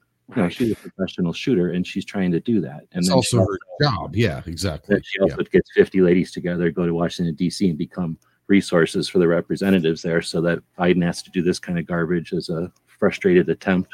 Anyway, but Dana Mueller's an example of somebody who's doing it at a level that most people aren't even achieving to, right? So I think that's something too, that somebody who's not inclined to do anything will default to the extreme. Well, you expect people to get up every morning and do dry fire practice with a bullet in their mouth, blindfolded, with a video going, with some kind of timer. And it's like, no, unless you're making a YouTube video about that. Nobody's really doing that unless you're training for the Olympics or something. Right. Defense Dad says if you practice those drills you learned in your class, though, it often saves ammo and is more fun anyways. This is very, very true. So yeah, there's a lot of drills. There are some drills that are kind of just staples that I use as a warm up when I get to the range, but like the Mozambique and the Bill drill, some of those, they're just drills. Every time I go to the range, they're just incorporated. That's how I don't do anything else before I do the Mozambique or the Bill, that's just how I do it. But yeah, you learn some of these drills that are going to not necessarily teach you a different skill, but they're going to enhance your skills that you've already learned by doing certain drills. And a lot of people that I see are timid to do certain drills because they're not going to be successful right away. And they don't do those drills. Those are the drills that you want to do. Why are you only going to do drills that you know that you're going to be successful at? You should really do the drills that give you nuts and like you're not very good at, because if you can master those and you have figured out something to make you a better shot or a better whatever it is, that's what I would say to people is don't do the same drill that you have mastered. Once you've kind of gotten the hint of a drill, go start another drill that's new to you that you sit there and say, man, that's tough. I don't know if I want to do that. That's the one you want to do, because if you can make that drill, you can master that drill and you can get good at that drill, then obviously you've increased your knowledge and your mechanics to be able to do that. So you've learned some other skill set that's going to make you a better shot. We're talking firearms realm at this point. Clover, do you have anything that you want to close up with? If not, then what can people find you? What do you got? What kind of projects you got going on? But more importantly, like I said, if you've got anything you want to touch on as far as a training and practice, do that first. No, man, we've covered a lot. I think the covered a lot. Yeah. point is to get out there and do it. Right. Get out there and shoot one way or the other. Shoot. Yeah. And I'll say this. You're right. Before I'm going to step on your toes a little bit here. If you can't afford, you don't want to go to get training, can you find resources out there that can make you a better shot? Yes. And I'll bring up something that Clover said from the very beginning. Trigger time is the most important thing. So, you'll be able to figure something out. Practice, just getting some trigger time. If for no other reason, it could be a stress releaser. I mean, there have been times when I've called Clover and I said, I don't even want to go and do drills. I don't want to turn a camera on. I want to go put 50 rounds through my AR just to chill the hell out, you know? Well, I mean, how many videos I put out, as far as, not at an event or whatever, but from here. And I shoot almost every day. So that tells you, weather permitting. So that tells you right now that I shoot way more than I film shooting, and there's a reason. This is because I enjoy it. Absolutely. What can what kind of projects do you have going on? I know you don't do much, but if you were going to do something, what do you got coming up for podcasts or videos or gear report stuff? Anything coming down the pipe? I dropped a really interesting video just before we went live here. That's so far is doing really freaking well. So, however many people is listening here, I know they haven't broken off to go watch it. Go watch it, because I'd be interested in what you think. I certainly thought it was pretty freaking cool. Tomorrow I've got my medic, so kind of goes in with us. They're feeling better. Feeling better, huh? Yeah, they've rescheduled. Going to do them tomorrow, and then I won't have any more podcasts probably till after NRA. I've got to, the plight and the pain of being a gun tuber, but I've got so many things on the books I got to try to get done. That's promised and obligated and whatever, which is unfortunately a drawback. And so I got to kind of try to crank that stuff out as the thunder rolls outside and it freaking rains. But I got to find a way to crank that stuff out between now and NRA, and then that gives me a chance at NRA to schedule out some more folks for podcasts moving forward and stuff like that. So yeah, just the same old crap, different day, quite honestly. I understand that. G, what projects are you working on? Where can people find you and your different stuff that you're going? By the way, I am happy to see DGS coming back. Really like that. Did I see WD's question? I didn't know if you wanted to. Okay, yeah, I just saw this. So before we go to G, what are the top 5 drills or regular civilians should be doing? I don't know if I would go with like if there's like a number 5 in a ranking order. I'll tell you drills that I do. There are 3 drills that I do on a regular basis. You have the Mozambique drill, you have the build drill, and for me, and G kind of brought it up. I don't know if he was talking about this particular one. He said some kind of a 50-round drill. If you've never seen a dot torture test drill, that's my favorite drill. Now you have to have 50 rounds, but you're going to have to do a lot of different things. What's that? Just cut it in half. Literally, just do half of what it says to do. And you can absolutely you can do that as well, no doubt. Yeah, but the dot torture test is going to make you do a lot of different things and be familiar with your firearm, and you'll kind of see where you stand. That's probably my favorite all-time drill. But drills that I do on a regular basis are Mozambique and in the build drill. G, Clover, G, I'll go to you first. What are the go-to drills for you? I've experienced a couple of interesting ones, but that dot drill is the only one that I remember a bother with. And you can fiddle with it if you like, but it's the idea is that there's a piece of paper, 8.5 by 11, just normal size piece of paper. What are the dots? Like size of a golf ball, maybe? Oh, they're probably 2 inches and yeah, there's just like 9 dots and a 10th dot. They're just like some dots on a piece of paper, so it's very easy to just print it. You don't have to do nothing. You just print it on a printer or scribble it on with a Sharpie marker and you remember the steps. And I can't remember them exactly, but it's like the first dot is shoot 2 rounds with your, let's say, one hand, or draw and shoot 2 rounds or something like that. And the next one is draw and shoot 2 rounds with your other hand. And then it's like draw, reload, and shoot. It's like a couple. It's like each one gives you something to do. And it runs you through everything you might want to do to keep your hands and your elbows nimble while you're manipulating the firearm and running through shooting 50 rounds. And you can go pretty much as slowly as you want. And it's 50 rounds, so it's 1 box of ammo. You only can you have a bunch of them in your range bag or whatever, or like I say, just use any piece of paper and scribble the assortment of dots on there. And it's like a tuning fork, or it's like a tuning thing for a guitar. It makes sure that all your strings are good. It makes sure that you're in tune or whatever. So that whole concept before we were talking about it, you want to do something every once in a while, make sure you still got it. This is a great way. You're like, you shoot this and you go, you know what? I missed all over the place with my left hand or my right hand or whatever, or maybe drawing. Like I kept snagging in my holster. I mean, once you know what you're doing, now you go, oh, wait a minute, look what I'm doing. I got my roll of dimes in my pocket. I shouldn't have done that. I'll move that. And now you're back on track, right? Like whatever it is that it's the only drill I bother with. So we came up with, after, like I kind of explained, we went to a lot of different classes and stuff for a while there because we were really digging it.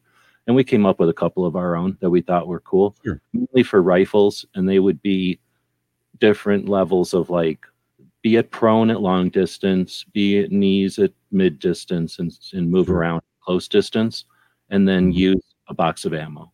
Because most of the time we were trying to not waste a bunch of ammo, really, and just give ourselves some interesting. It's interesting to do at the range, and it's efficient, and it's not something that's so complicated that you gotta. Where I'm spending way too much time even talking about it. If you read it, you'd get it in half the time it took me to say it, right? Because it's so obvious. But that's the only one I remember or I recommend. Yeah, I put. I just went Google .torture test and found a PDF, and I'm sharing the screen right now. So I put the link out there. You can download this 8.5 by 11 thing. And so But somebody did come up with it. Somebody does get the credit. I don't know who did. I wish I knew. It's usually right on there. Nobody's trying to steal it from anybody. I think it's in the small word. Yeah. So it's some guy, an instructor who figured it out. Adapted by David Blinder from personaldefensetraining.com. I don't know if he's the one who came up with it. This target was adapted from this guy. So yeah. But yeah, this is basically the dot torture. Well, that's the only one I've ever seen. So that's the one that I've experienced for years or decades now. So yeah, everybody uses it. So you have this first circle that says 5-shot slow fire. It's not timed. Okay, it's not timed. You're taking 5 shots and you're trying to get all 5 shots inside that number 1 circle. Then you go to number 2 that says draw one shot and do that 5 times. So then you have 3 and 4. You have draw 1 on 3, 1 on 4. So you draw, shoot at number 3 and shoot at number 4. Reholster, do that 4 times.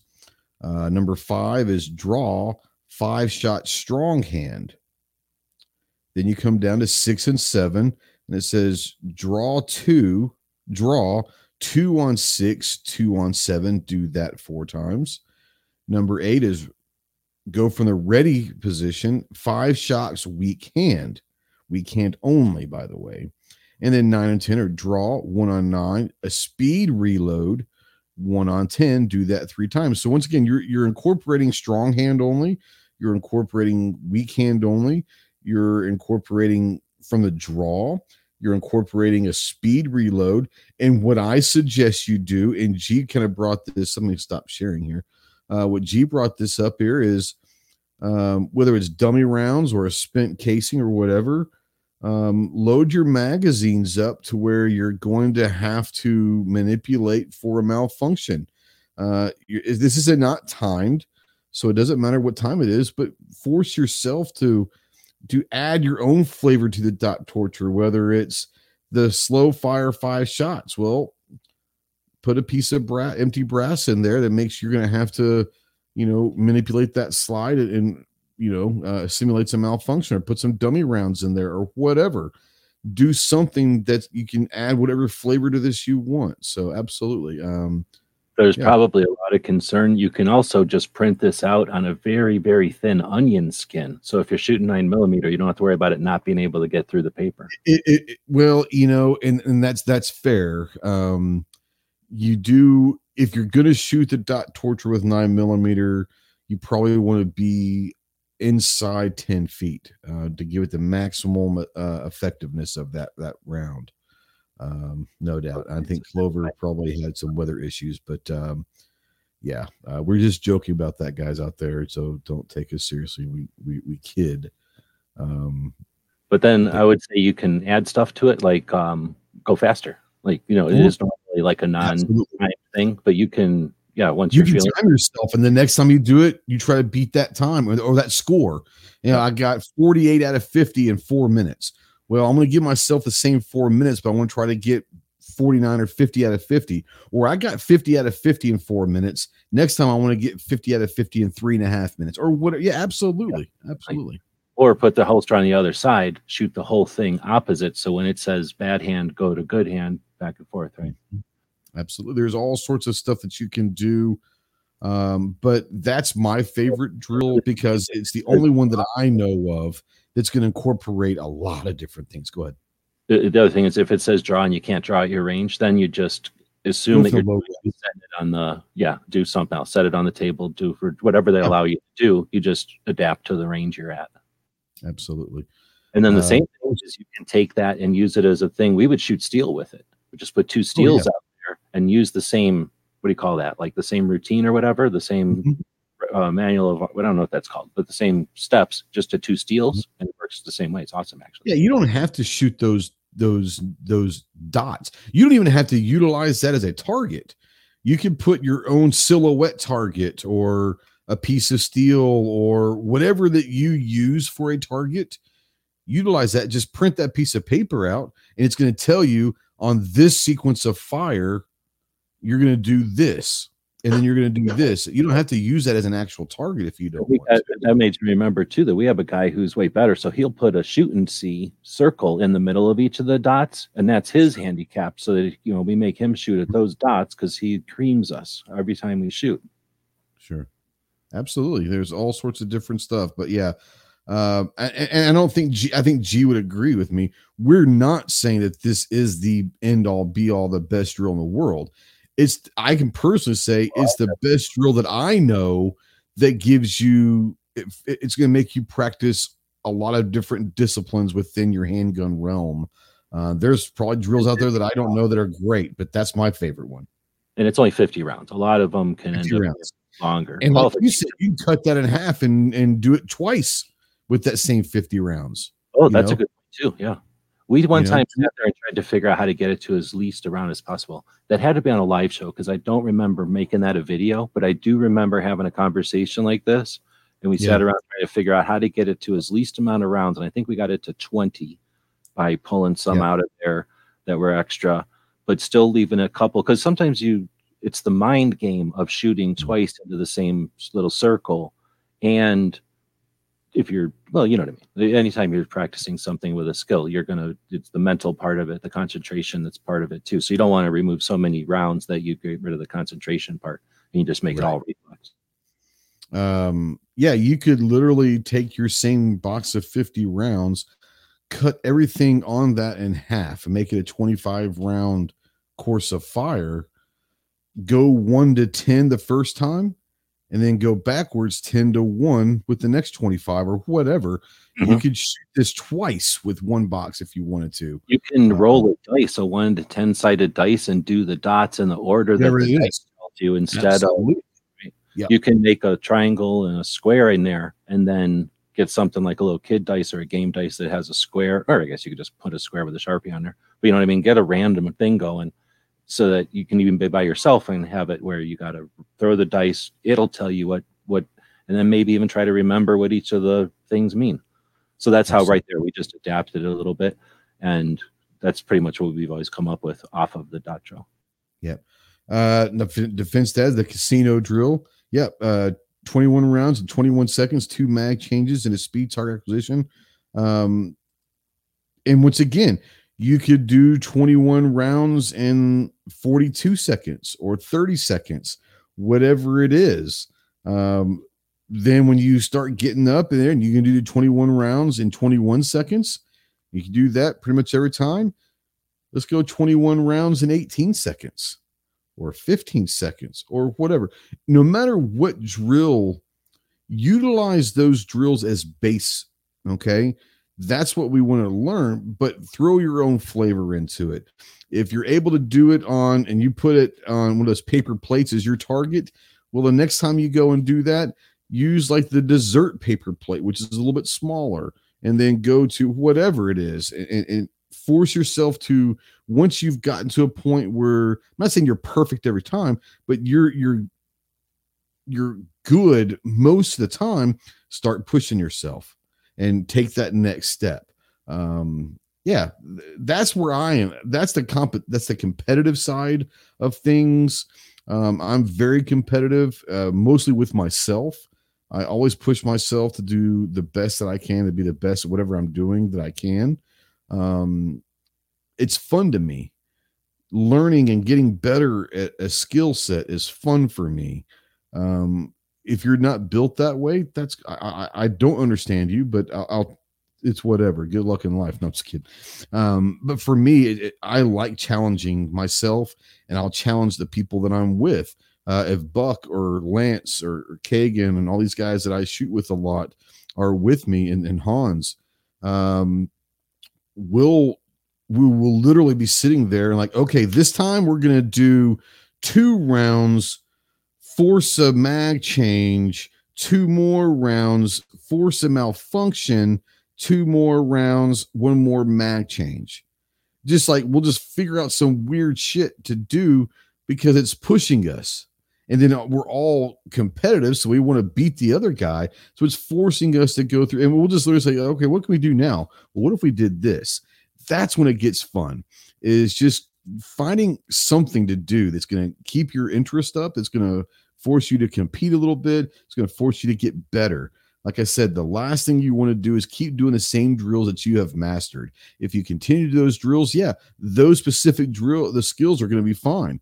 But if you never push yourself to do something different, you're really never going to develop other skills. So great conversation. Thanks for Clover. I hope the weather's okay there, bud.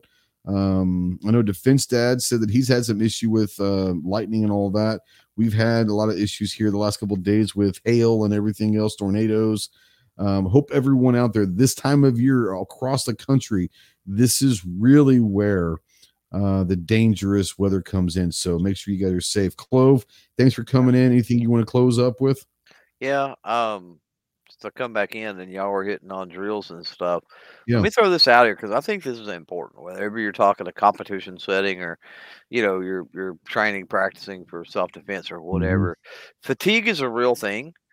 And so in a competition setting, you need to experience fatigue and push through fatigue a little bit at times just to build endurance. I agree. However, you don't need to spend all day getting ready, practicing for a competition, spend all day and just fatigue yourself absolutely tired. That's dumb, and especially not prior to a match. In the self-defense practice area, fatigue is a non-factor in my opinion. So, don't sit out there all day and train until you're missing because you're fatigued, because you can't breathe and your muscles ache and your shoulders hurt and because you also become unsafe at that point, and you're sweaty and you're so sweaty you can't grip anything and you're getting sweat in your eyes and your ear probes hurting and have some fun at that point. Do something else. But yeah, I think that stamina, obviously physical condition, and a lot of other things play into self-defense. But that would be my suggestion, to just mind your fatigue and realize, because I've seen people be fatigued, not realize it, and they're getting frustrated with things. It's like, hey, well, why am I not doing as good as I should be doing, and blah blah blah blah blah. And it's like, good Lord, you've already put 50 rounds downrange in 105-degree Texas heat out in the sun, and it's like, duh, it's going to happen. Yep. G23 says, if you have friends at the range with each of you, load the other's mag so you don't know.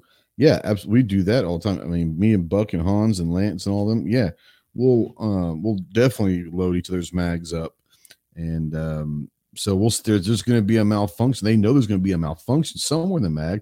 They don't know if that's after the first, second, third, fourth, fifth shot, whatever shot that is. They have no idea. So absolutely, once again, pushing yourself to go get training, to expand your knowledge, to expand your skill set, to expand your experience is one thing.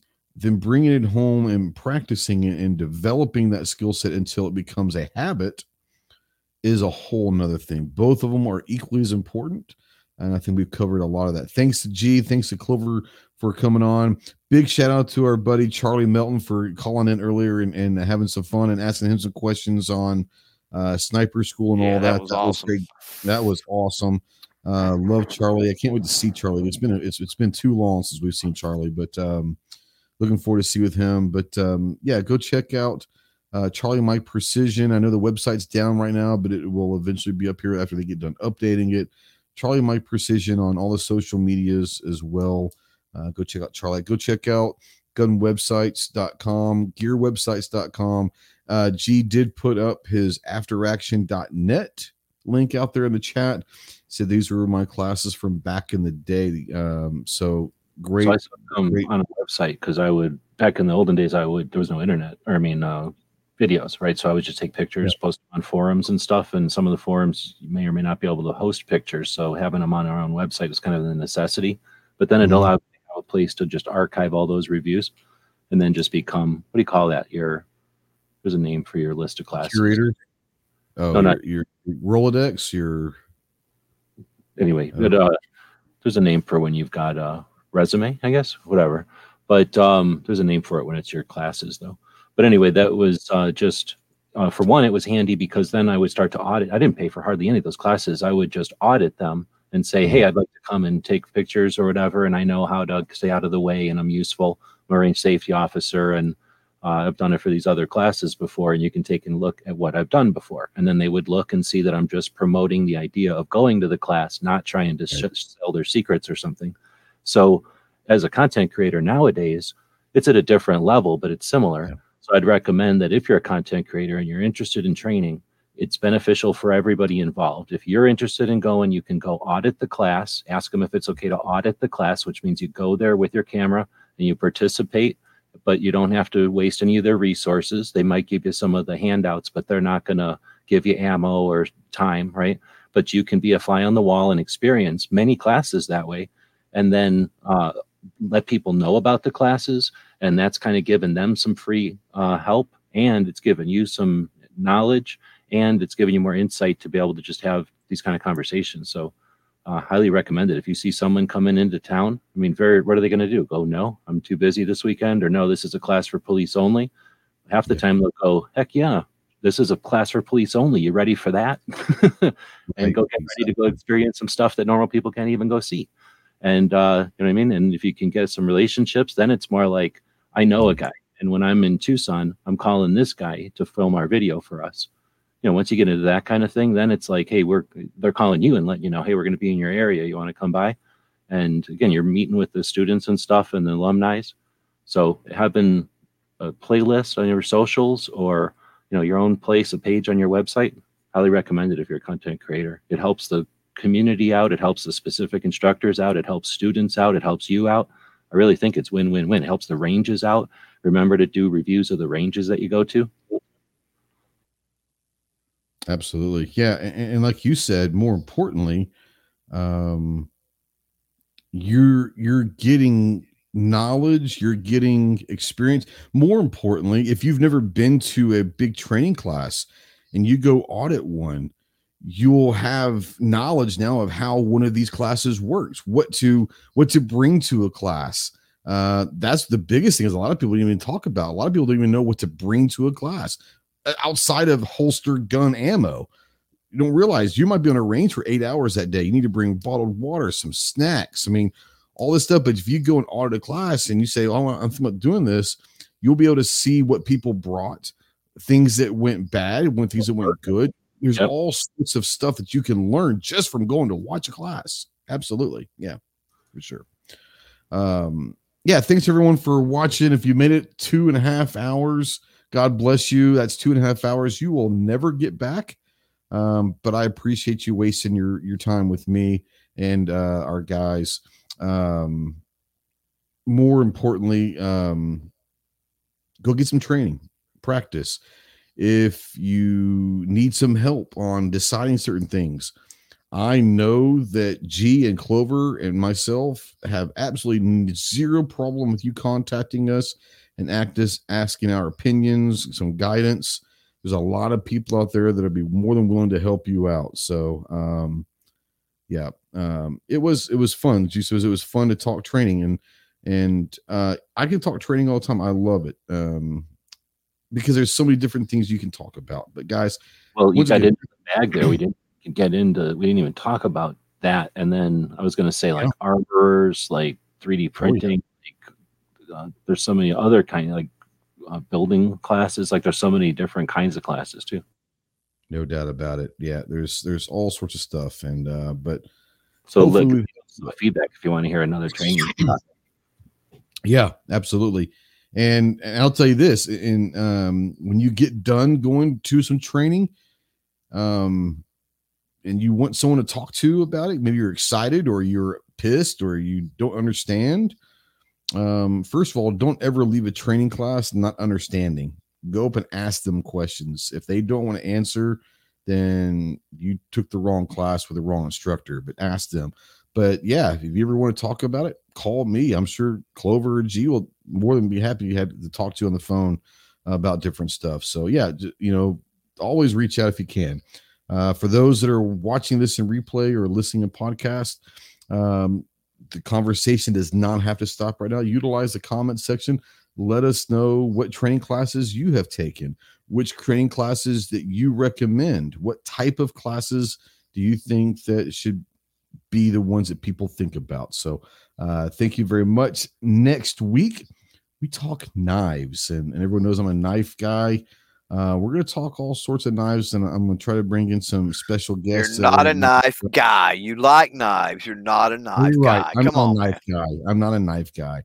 I'm a knife guy when it says I love knives, and I have a lot of them. What's the difference? I don't make knives. I don't do that. I'm assuming that's what Clover's saying. I'm a knife collector. You're but not I'm like not an aficionado or anything. I'm more an aficionado. I am not like a knife collector as far as I'm buying this knife it's a collector's item. I see a knife. Most of my knives are under $50, and I love that. But yeah, we're going to talk knives, which I like knives a lot. So we'll talk knives next week. So join us for that. Once again, thanks G, and thanks to Clover for joining this in this train wreck. We hope that everyone's safe out there in the weather. Stay safe. We'll talk to you soon. Semper Fi.